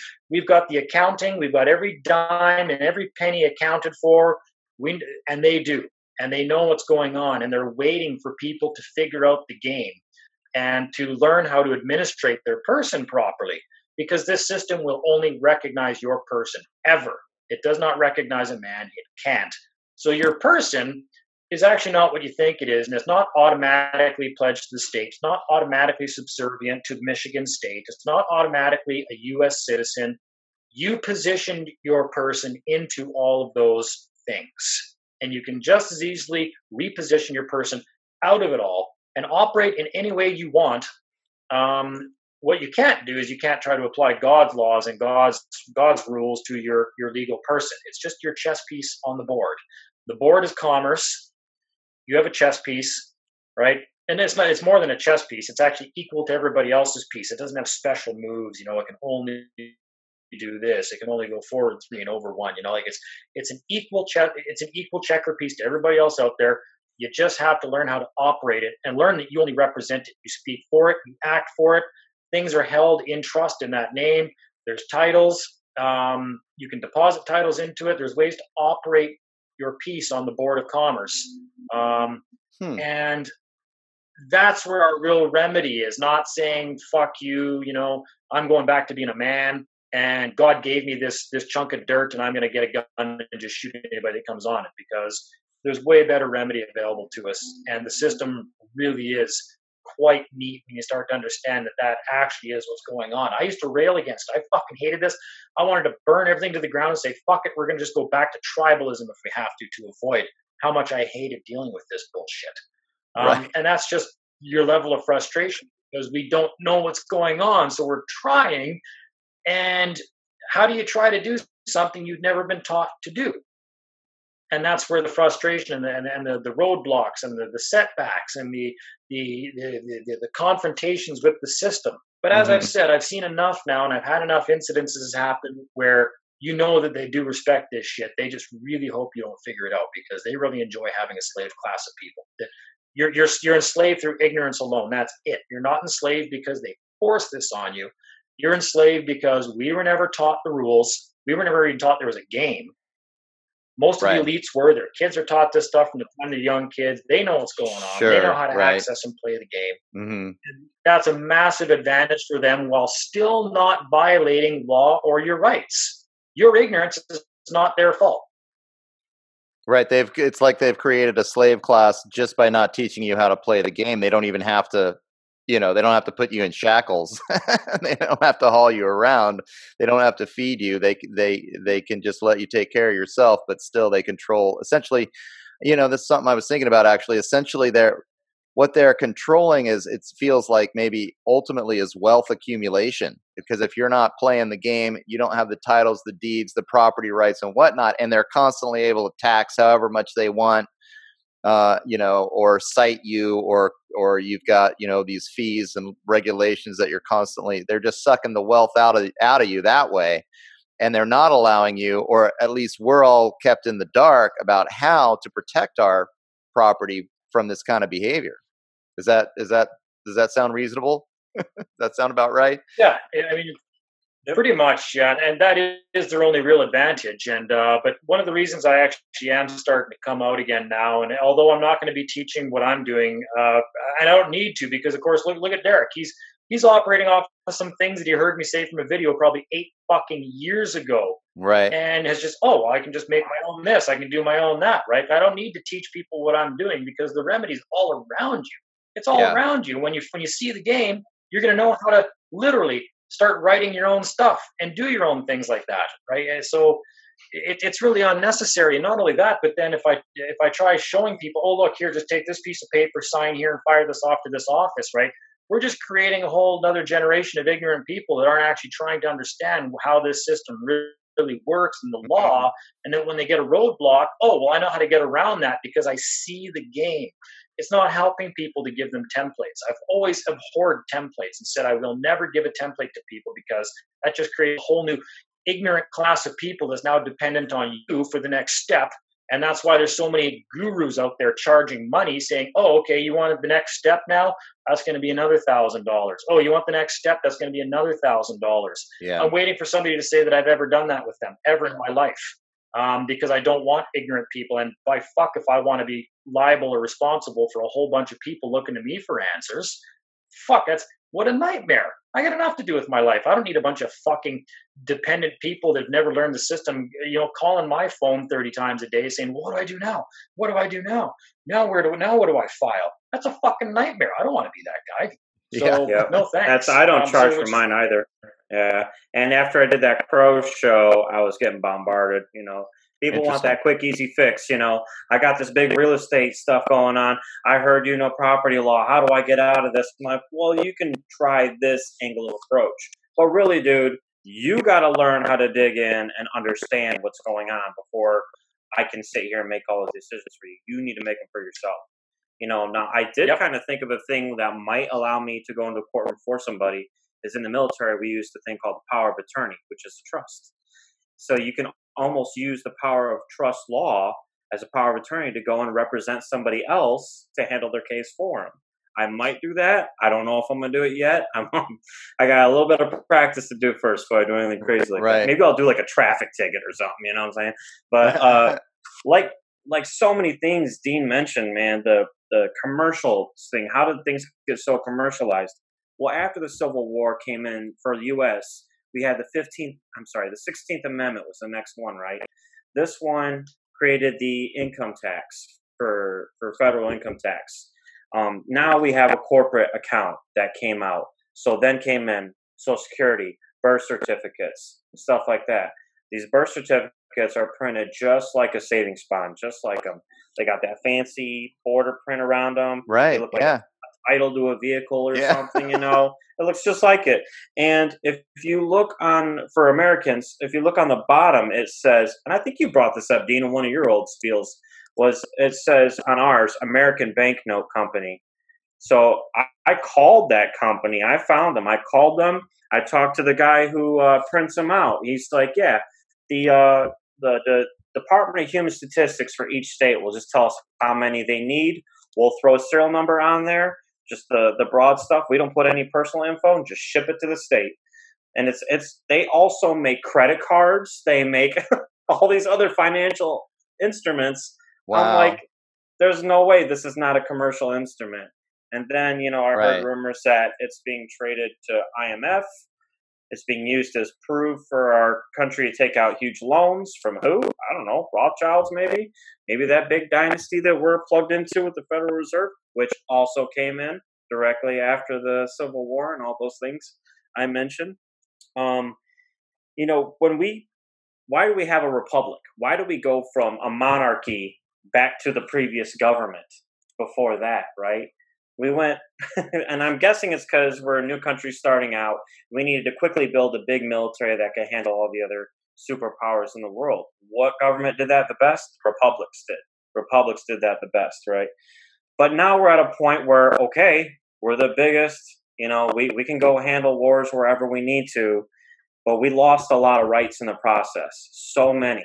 And republics aren't built to handle personal rights, They're handled for power, for wealth, conquering. So when we lost our monarchy, we lost our ability to hold the person in charge accountable, which is actually what rule of law means. A lot of people and lawyers are saying it the wrong way. It doesn't mean when law is written on paper, that's rule of law. No, that's bullshit. What rule of law means is no matter who wrote it, no matter if the king ordered it, no matter if the person came up with the idea, it affects everybody. That's what rule of law means, right? We lost that when we traded for a republic again, which is what we have now. We don't have that. I can't charge the president or the U.S. government with a crime. No criminal code at all. Interesting. Right? Yeah. Yep. You can't do it. You can't get them for fraud. You can't get them for killing anybody. You can't kill them for stealing. They protected themselves really well. And with that, when we had monarchies, we had more of a kin toward a religion, some sort of ethics and morality, right, towards what our society should be. When we became a freedom of religion type of country, it opened the doors for everybody to come in and express everything, and then with the rights protecting it, and it's like, well, the government's no longer going to attach to a specific religion, so it lost its own morality. The government itself is not operating on ethics anymore. It's operating as a corporation for profit. You will never see the U.S. government say, we're doing so good, we're going to lower taxes now, guys, take a break, we're going to slowly give your rights back to you because you're doing so well as people, right? Absolutely not. It's going to be more rights taken away, more money taken away because it's a company, right? Mm-hmm. Now, after the Civil War, another big-ass movement came through the U.S., and that's Zionism. Zionism came in big and hard. We suddenly protected that Jewish community like it was gold, okay? And this will bring you right up to World War II and what that was really about, if you look into it, with the Balfour Declaration after World War I and creating the State of Israel. This is going to tie you right in with the banking system we have now. And this is also what ushered all that usury right back into the U.S., all that taking loans off for interest and stuff like that, stuff that we were trying to avoid in our country for so long, but it overtook. It's so powerful. And also after the Civil War, before that, the Freemasons were being suppressed like crazy. States were kicking them out. There was an anti-Mason party going on for campaigning in the United States before the Civil War. After the Civil War, nobody said anything else about Freemasons. It's like right. they fought on both sides. It was kind of like a controlled opposition. So after that war, I don't know, Freemasons are all good, I guess. And, public education came in right after Civil War II, around 1920s-ish.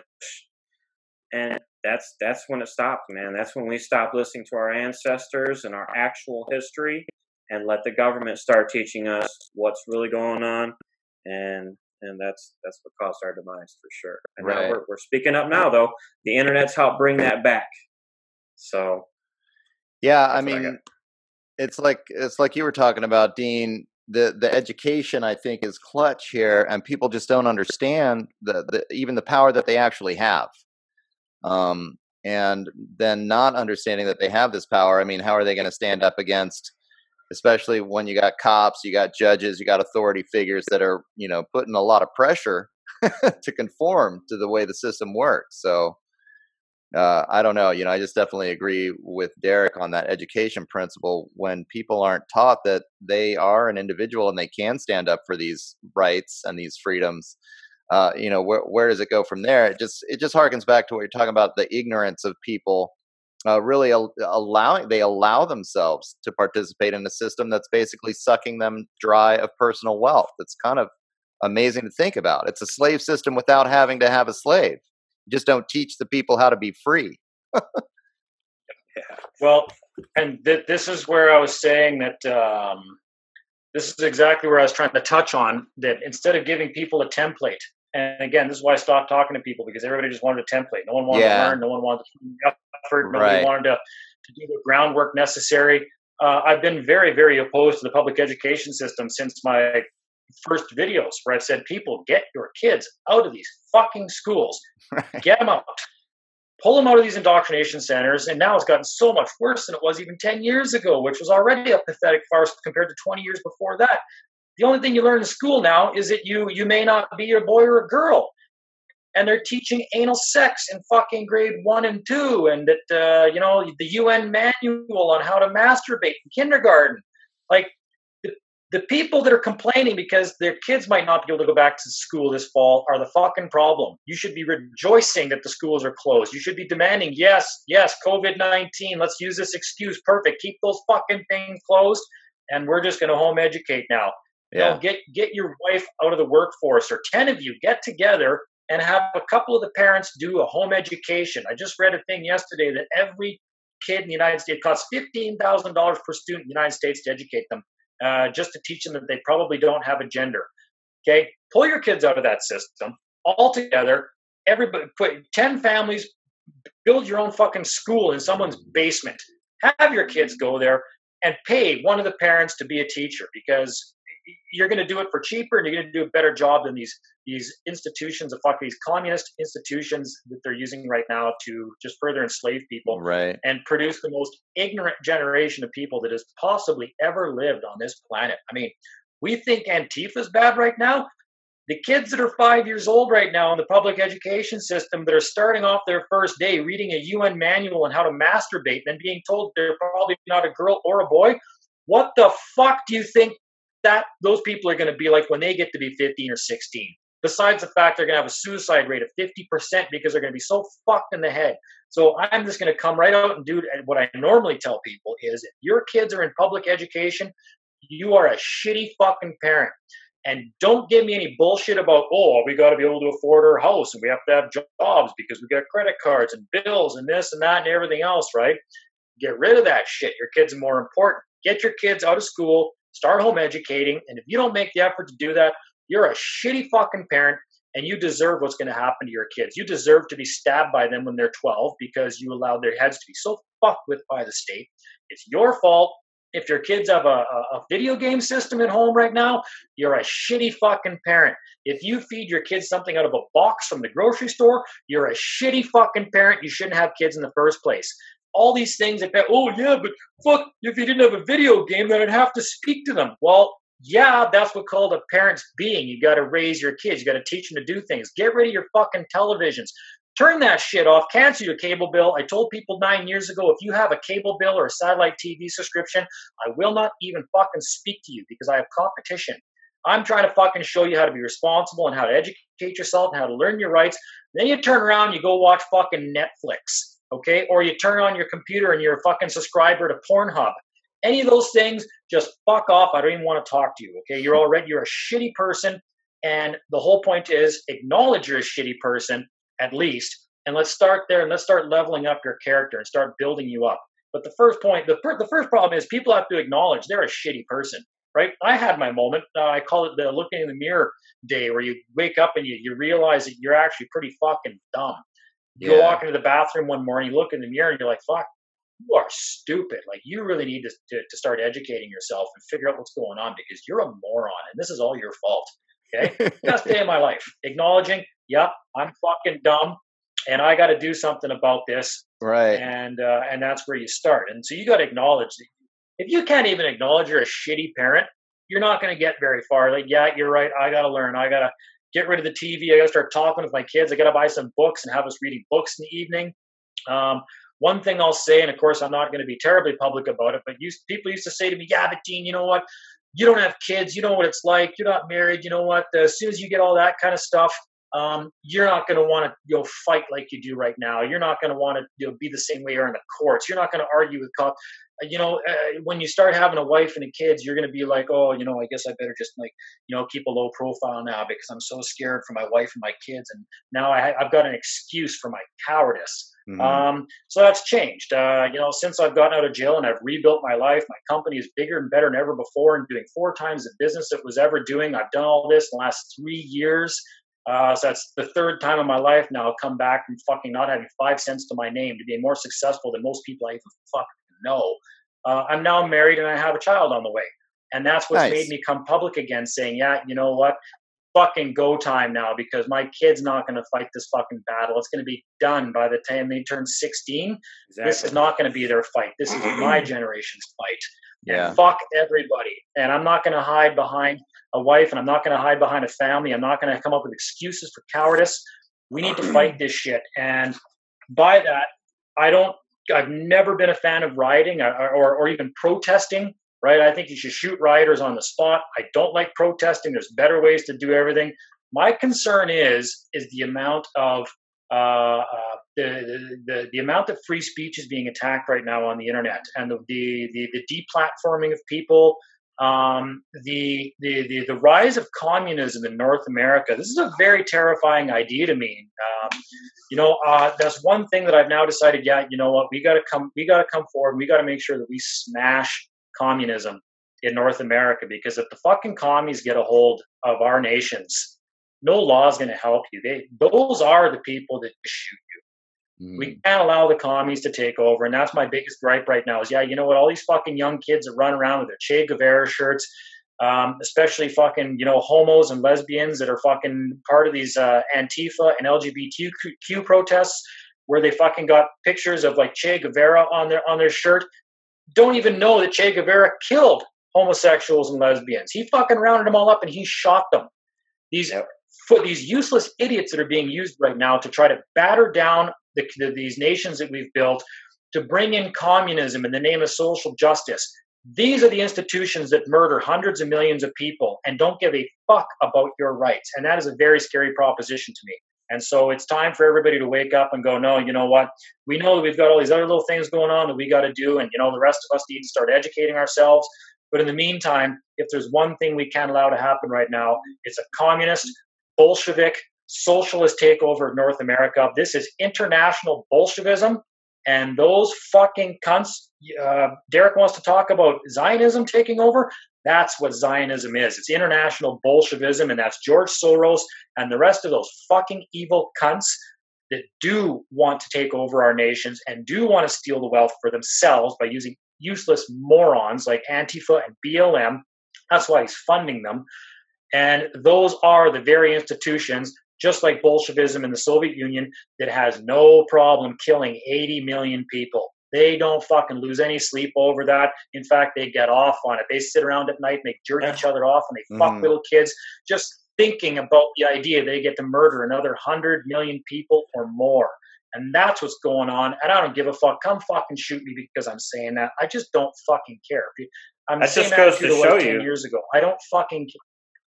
Well, I mean, I think I kind of want to go in this direction. So free speech.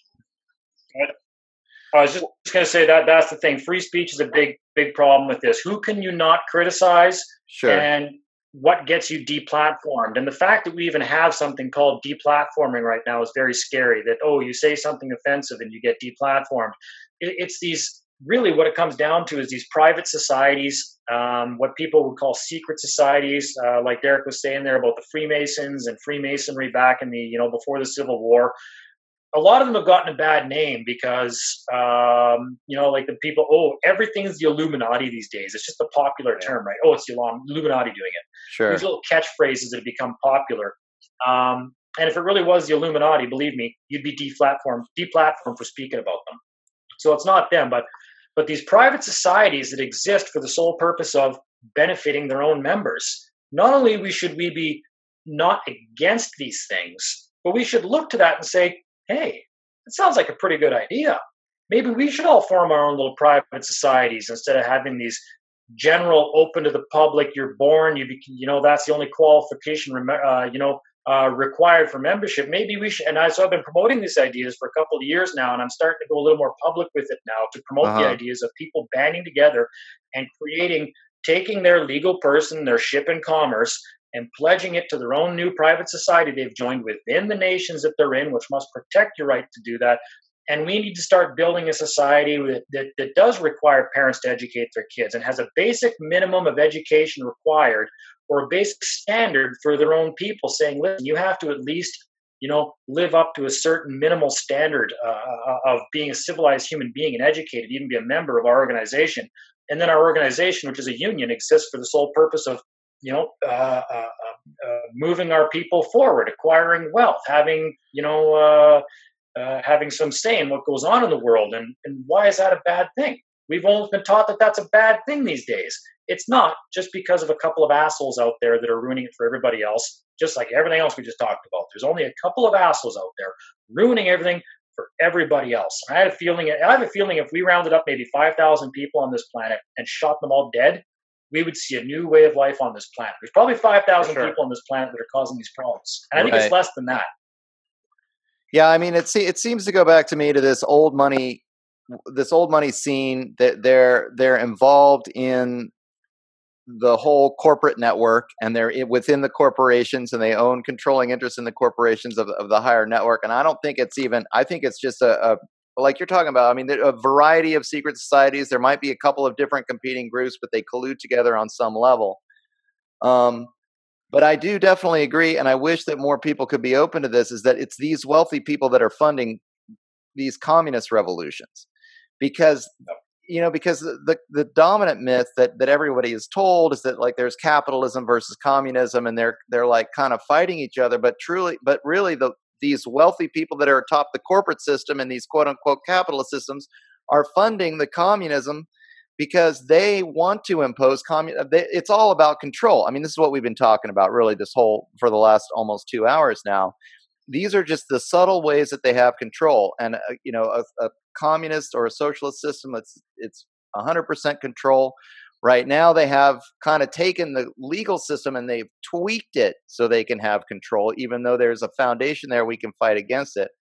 But then, Dean, I also like this notion that you're talking about, that, like, I don't think, it's not going to succeed to directly attack a full frontal attack against the state. I mean, you've dealt with this yourself, Dean, right? It doesn't end well.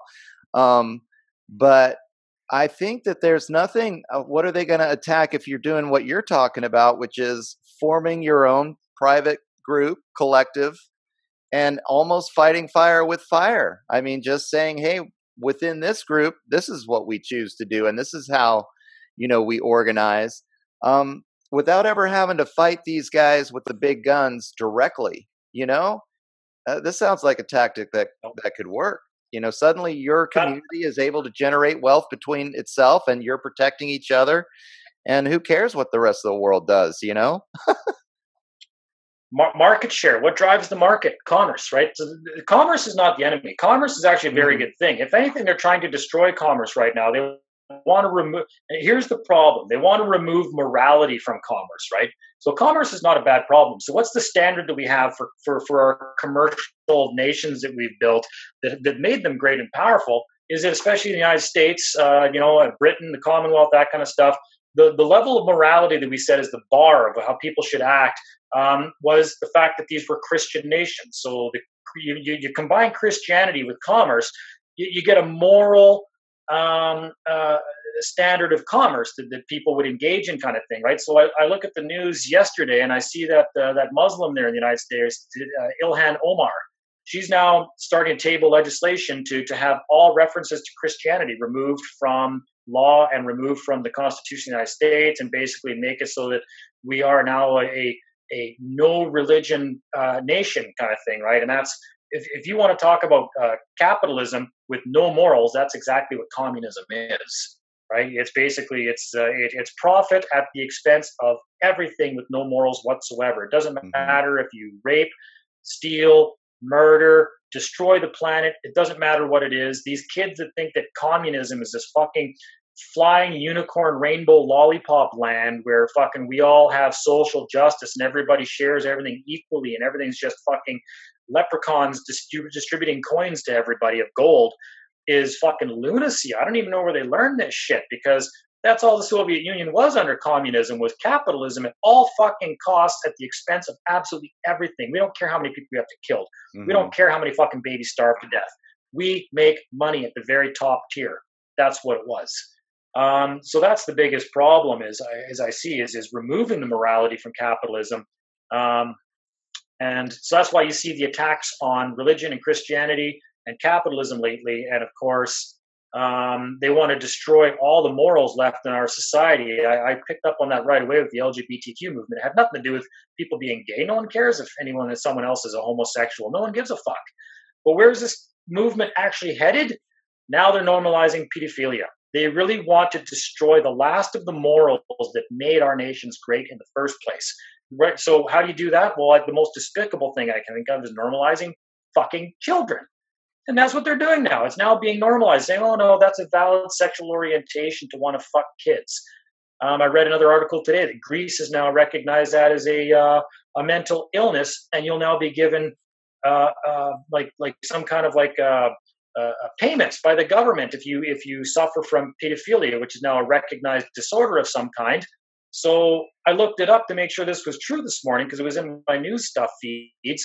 The first people to fucking get Greek citizenship now is Tom Hanks and his fucking female partner there. The biggest pedophiles in Hollywood are now Greek citizens as of today. They bought Greek citizenship to try to get away from from being hung as pedophiles. Wow. So this is the shit we need to be aware of, and this is why we have to be against that. And we got to flip this whole movement upside down itself. Where they're trying to say that, if you're against pedophilia, you hate homosexuals. And I think that's hateful in itself to link homosexuals to pedophiles and almost allude to the fact that they're one and the same.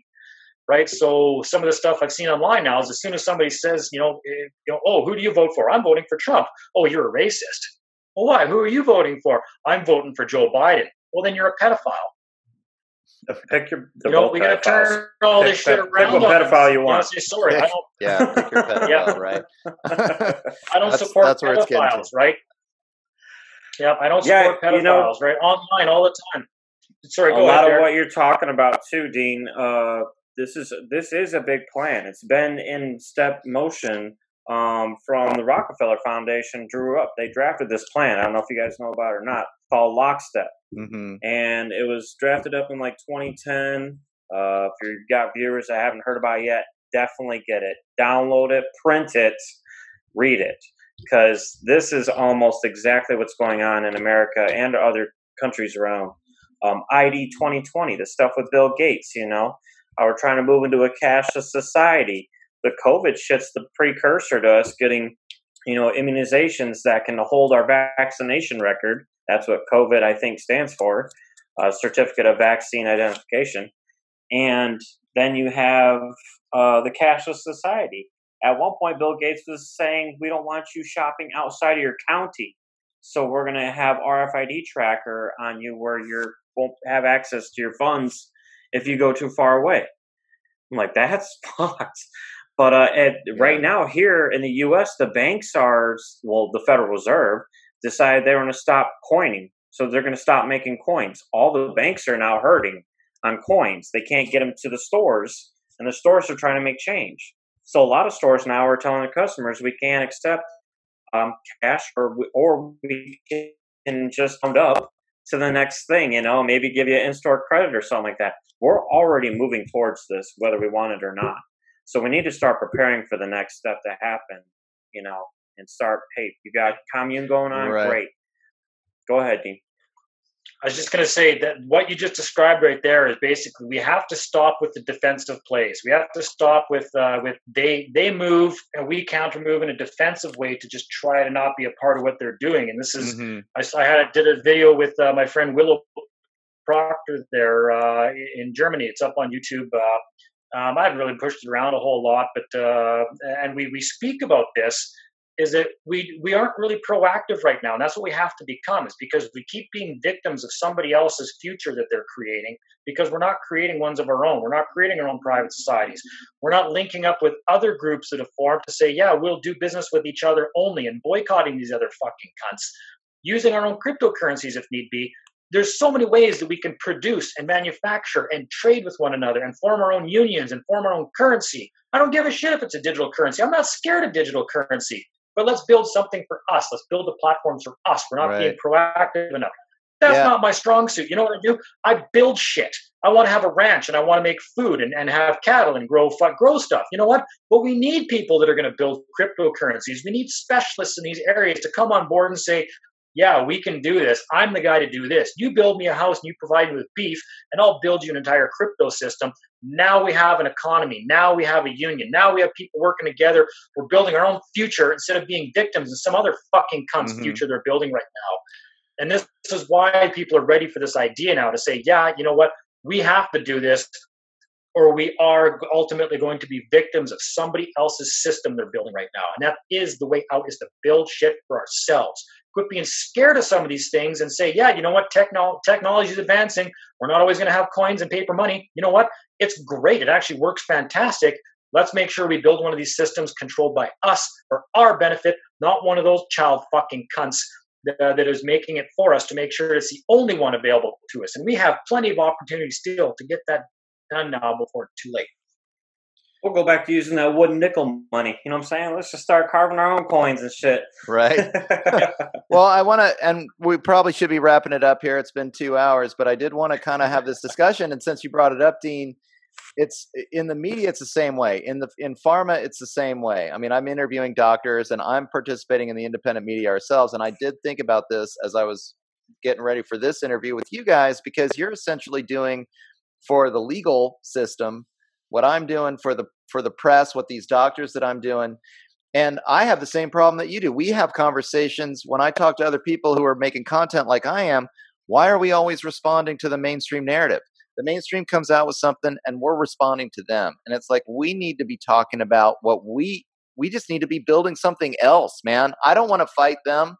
I'm done. I don't even care. You know, I don't have a lot of sick friends. It's not a big problem for me in my life right now. So I'm not going to freak out about it. The mainstream media may want everybody to freak out about something that's not affecting my life that much. So, you know, let's talk about something else. I mean, we can talk about masks all day on Facebook, you know, but I'm just excited about this idea that you're coming up with. Like, somehow, if you're thinking differently, we have people like you guys that have a legal system. They understand, you know, that understands how an honorable system of law works to protect people's individual rights. You know, we have people that can build a cryptocurrency or freaking whittle, you know, wooden dowels that we can use as a currency. We don't need to use their currency. Let's just start thinking about how we can make these solutions happen.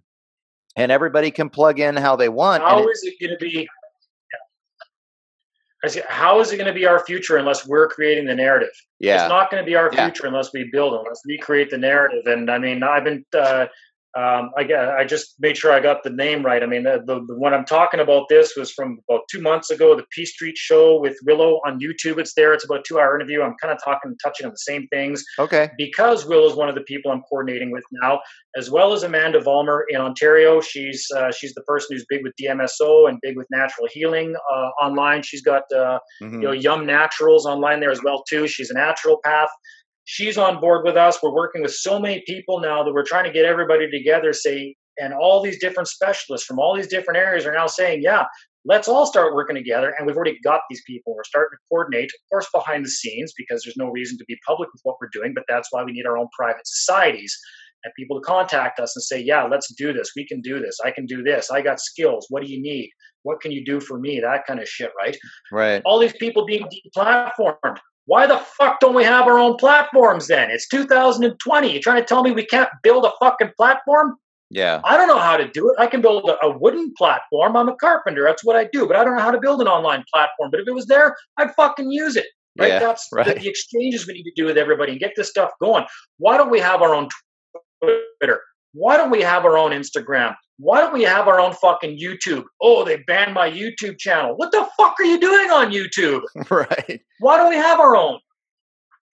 Yeah, I'm right there with you. I mean, I think there is a possibility. I think you're onto something where because this enemy is so powerful. these corporate forces, I mean, these guys have nuclear bombs. What are we supposed to do? But I think it's totally possible to just, to just unplug and start working with your buddies and build something I else. apply a lot of principles that I learned from living in a military community too. In our own subdivisions, we'll have our central resource center.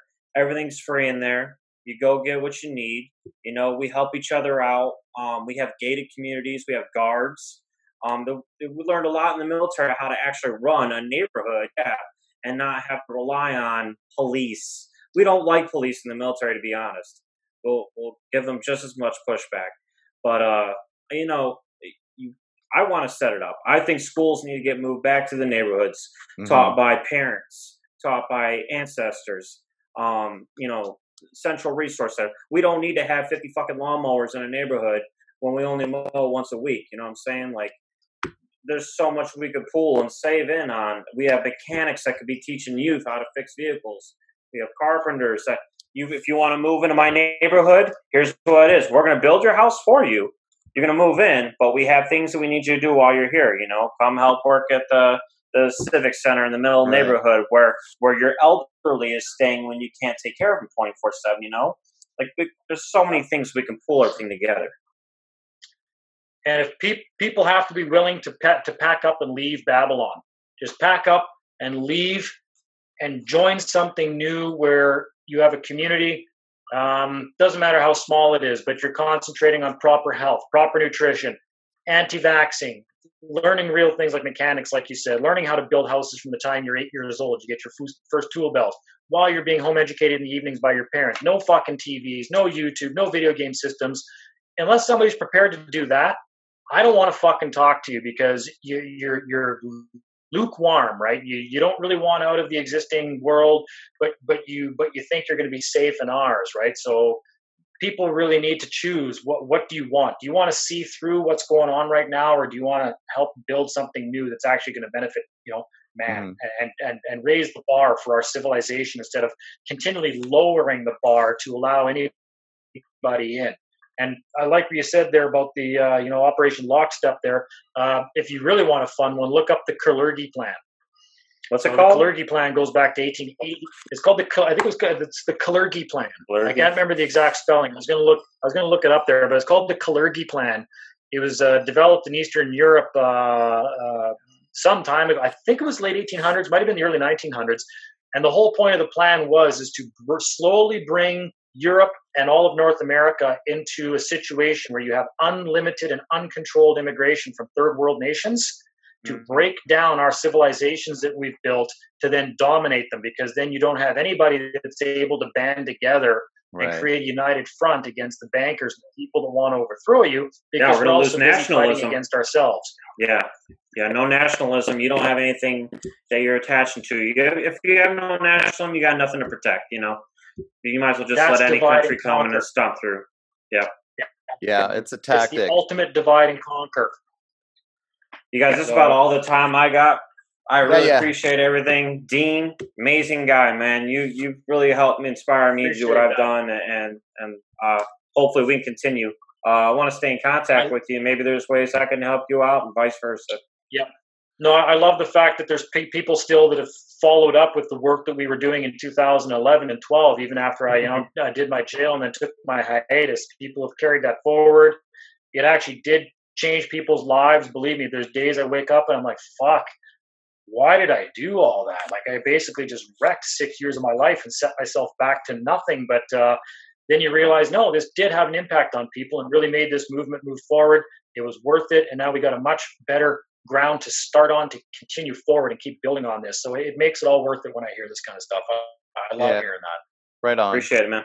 So if anybody wants to find out more about your work, Derek, you want them to check out your YouTube channel maybe, or is there some other place they can go if they want to learn more? I mean, even if it was just they can go to mine right now if they want. It's just my name, DerekSyroka.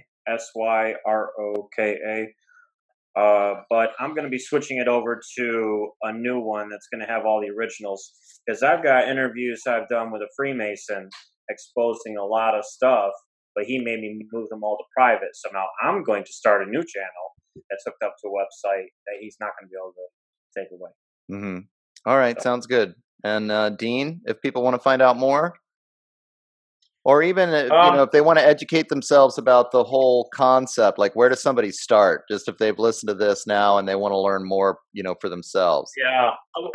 Well, like I say, I've really gotten away from a lot of the law stuff with teaching people that. We get to that stuff as well too. But I'm really looking for people first that want to be net contributors to an organization or to a community, so to speak. Right? People that it's like a benefit of being a member is that you'll be brought up to speed eventually on what we're doing, and you get afforded some of the immediate protections of it. We have the website, EarthSC. Online, they can find us. I'm not hard to find at all. It's on my Facebook banners, EarthSC. Which is just short for Earth Stewardship Cooperative, right? I'm easy to find on YouTube. I think I still got 6,000 subscribers on a YouTube channel. I haven't put a new video out on probably 7 years. Right. I'm going to put out a couple of new ones, but really, people have to come through the site first, because what I've done is I got a really good, solid group of core people now who are moderators on our newest site, which is a very private site, and they kind of weed out some of the people that we probably just don't have time for right now that just want to come on board because they need help with a traffic ticket. So Sure. We're around. We got an organization, and if you get involved, you'll find us. You'll find me. We're out there. You're not going to be able to email me tomorrow and ask me how to help with a traffic ticket. All those means of communication have been eliminated because I got better things to do right now, and I need the time to concentrate on what I'm building in the background to make sure that we have the platform we need in the real world to hire people. So when people get doxxed and fired from their jobs, we're hiring. We have places for people to come live. We have that now. So, you want to hit the escape button, we're here. All right, sounds great. Well, I really appreciate that the two of you came on for this roundtable discussion, and I just appreciate the work. It's just like you're talking about how much people need to educate themselves. There's probably as many avenues towards this kind of legal liberation path as there are individuals, depending on where you are, the legal situation in your area, what your particular situation is. And so, just like we were talking about, putting it on to all the individuals to learn more about this themselves, and so that they can figure out for themselves just exactly how to stand up for their rights in court. Really important. And because the two of you have already done a lot of that work, there's a resource out there for people to start checking it out if they want to learn more. So again, really thanks for coming on the program, and you guys have a great day. Good luck out there. All right. Good talking to both of you, and we'll all talk again soon privately. All right. Take care. Well, all right, everybody. I hope you enjoyed that conversation as much as I did. I got to tell you, these freedom law guys, it sounds really far out, but when you get into the real legal history of it all, I think there's a little bit of something to it. We can kind of talk all day long about whether or not it's really worth it to confront the government apparatus in this way. But believe it or not, these legal systems have foundations based in commerce, common law, situations where people would come together and arbitrate out differences, and it developed a system of law based on protecting individuals' rights and honoring different contracts that people made of their own free will. And so there is a foundation there of protecting people and protecting people's individual rights. And it has, I think, been twisted, as these guys said, over time to allow for other powerful organizations to impose themselves, so that your home is no longer your castle, but you do pay a rent to the government in terms of property taxes. If you can't afford the property taxes, then the government is gonna take you away, throw away the key. But fighting these guys straightforward with this tactic, as noble as it is, and believe me, I think these guys have a really profound sense of justice, and I actually have great respect. Dean Clifford ended up doing jail time for doing this. It does take a lot of personal strength to go up against the system in this way, and a real dedication to the ideals of individual liberty and individual sovereignty in order to stand up in court and stand up against these judges and these police officers that are extraordinarily intimidating, and even be willing to endure loss of freedom like Dean did in order to make your point. So hopefully we're kind of learning and figuring out ways where we don't have to confront the legal system quite so directly. Maybe if enough of us did do this, it would overwhelm the system, and it could be a path. But just a real interesting conversation overall. And I certainly admire these guys for the research and the time that they've put into learning about this. I mean, one of the things that really kind of opened my eyes to studying and researching for this interview is that a lot like, I'm working on this media podcast here, and I'm doing research and I'm putting out a different message than you'll get in corporate media. Or a lot of the doctors that I've interviewed, for example, have separated from the corporate pharmaceutical system and are finding cures with natural supplements and non-patented treatment protocols that are working way better than these pharmaceutical protocols. So these guys with the legal system have been able to look at it and say, hey, if we step back outside of this corporate legal system, we do have a foundation, a legal foundation to fight for our rights here. So it's really interesting information to have, and really interesting just to learn and to contemplate the rights that you should have as a sovereign individual walking the earth, a free person on the earth. If we really took freedom to that place where we are allowed to make these choices for ourselves, and we're allowed to engage in self-defense when we are unjustly attacked, then where does that take you? And guys like Derek Soroka and Dean Clifford are taking it to that place. So more power to them. Really enjoyed that conversation, and I hope you did too. Just to give out the contacts one more time, you can find out more about Dean's work at earthsc.org. That's the intentional community that he is starting up in Canada. If you want to participate in helping him out with that, then check out his website, earthsc.org, or on the Dean Clifford YouTube channel. Derek right now is working out of his YouTube channel, so you can check it out. It's just his name, Derek Soroka, on YouTube.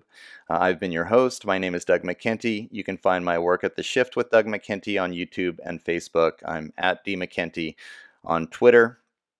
And my website is www.theshiftnow.com. And also, as always, thanks to producer Rob Rubin for doing this. You can find out more about Transparent Media Truth at transparentmediatruth.com, and find all the roundtables either on the website or on the YouTube channel, which is also called Transparent Media Truth. So thanks again for listening. We've got a great one coming up next week.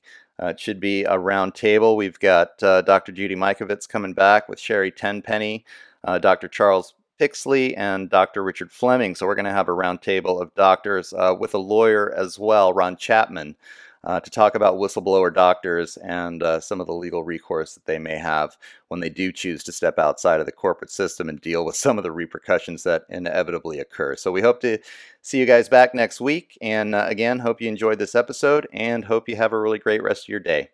Take care.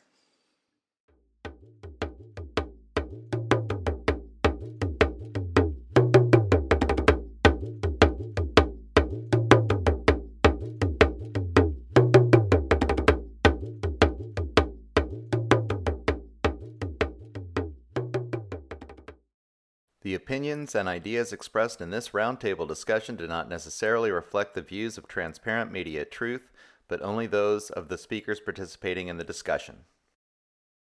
Under the copyright disclaimer within Section 107 of the Copyright Act of 1976, allowances are made for fair use of public content for purposes such as criticism, comment, news reporting, teaching, scholarship, and research.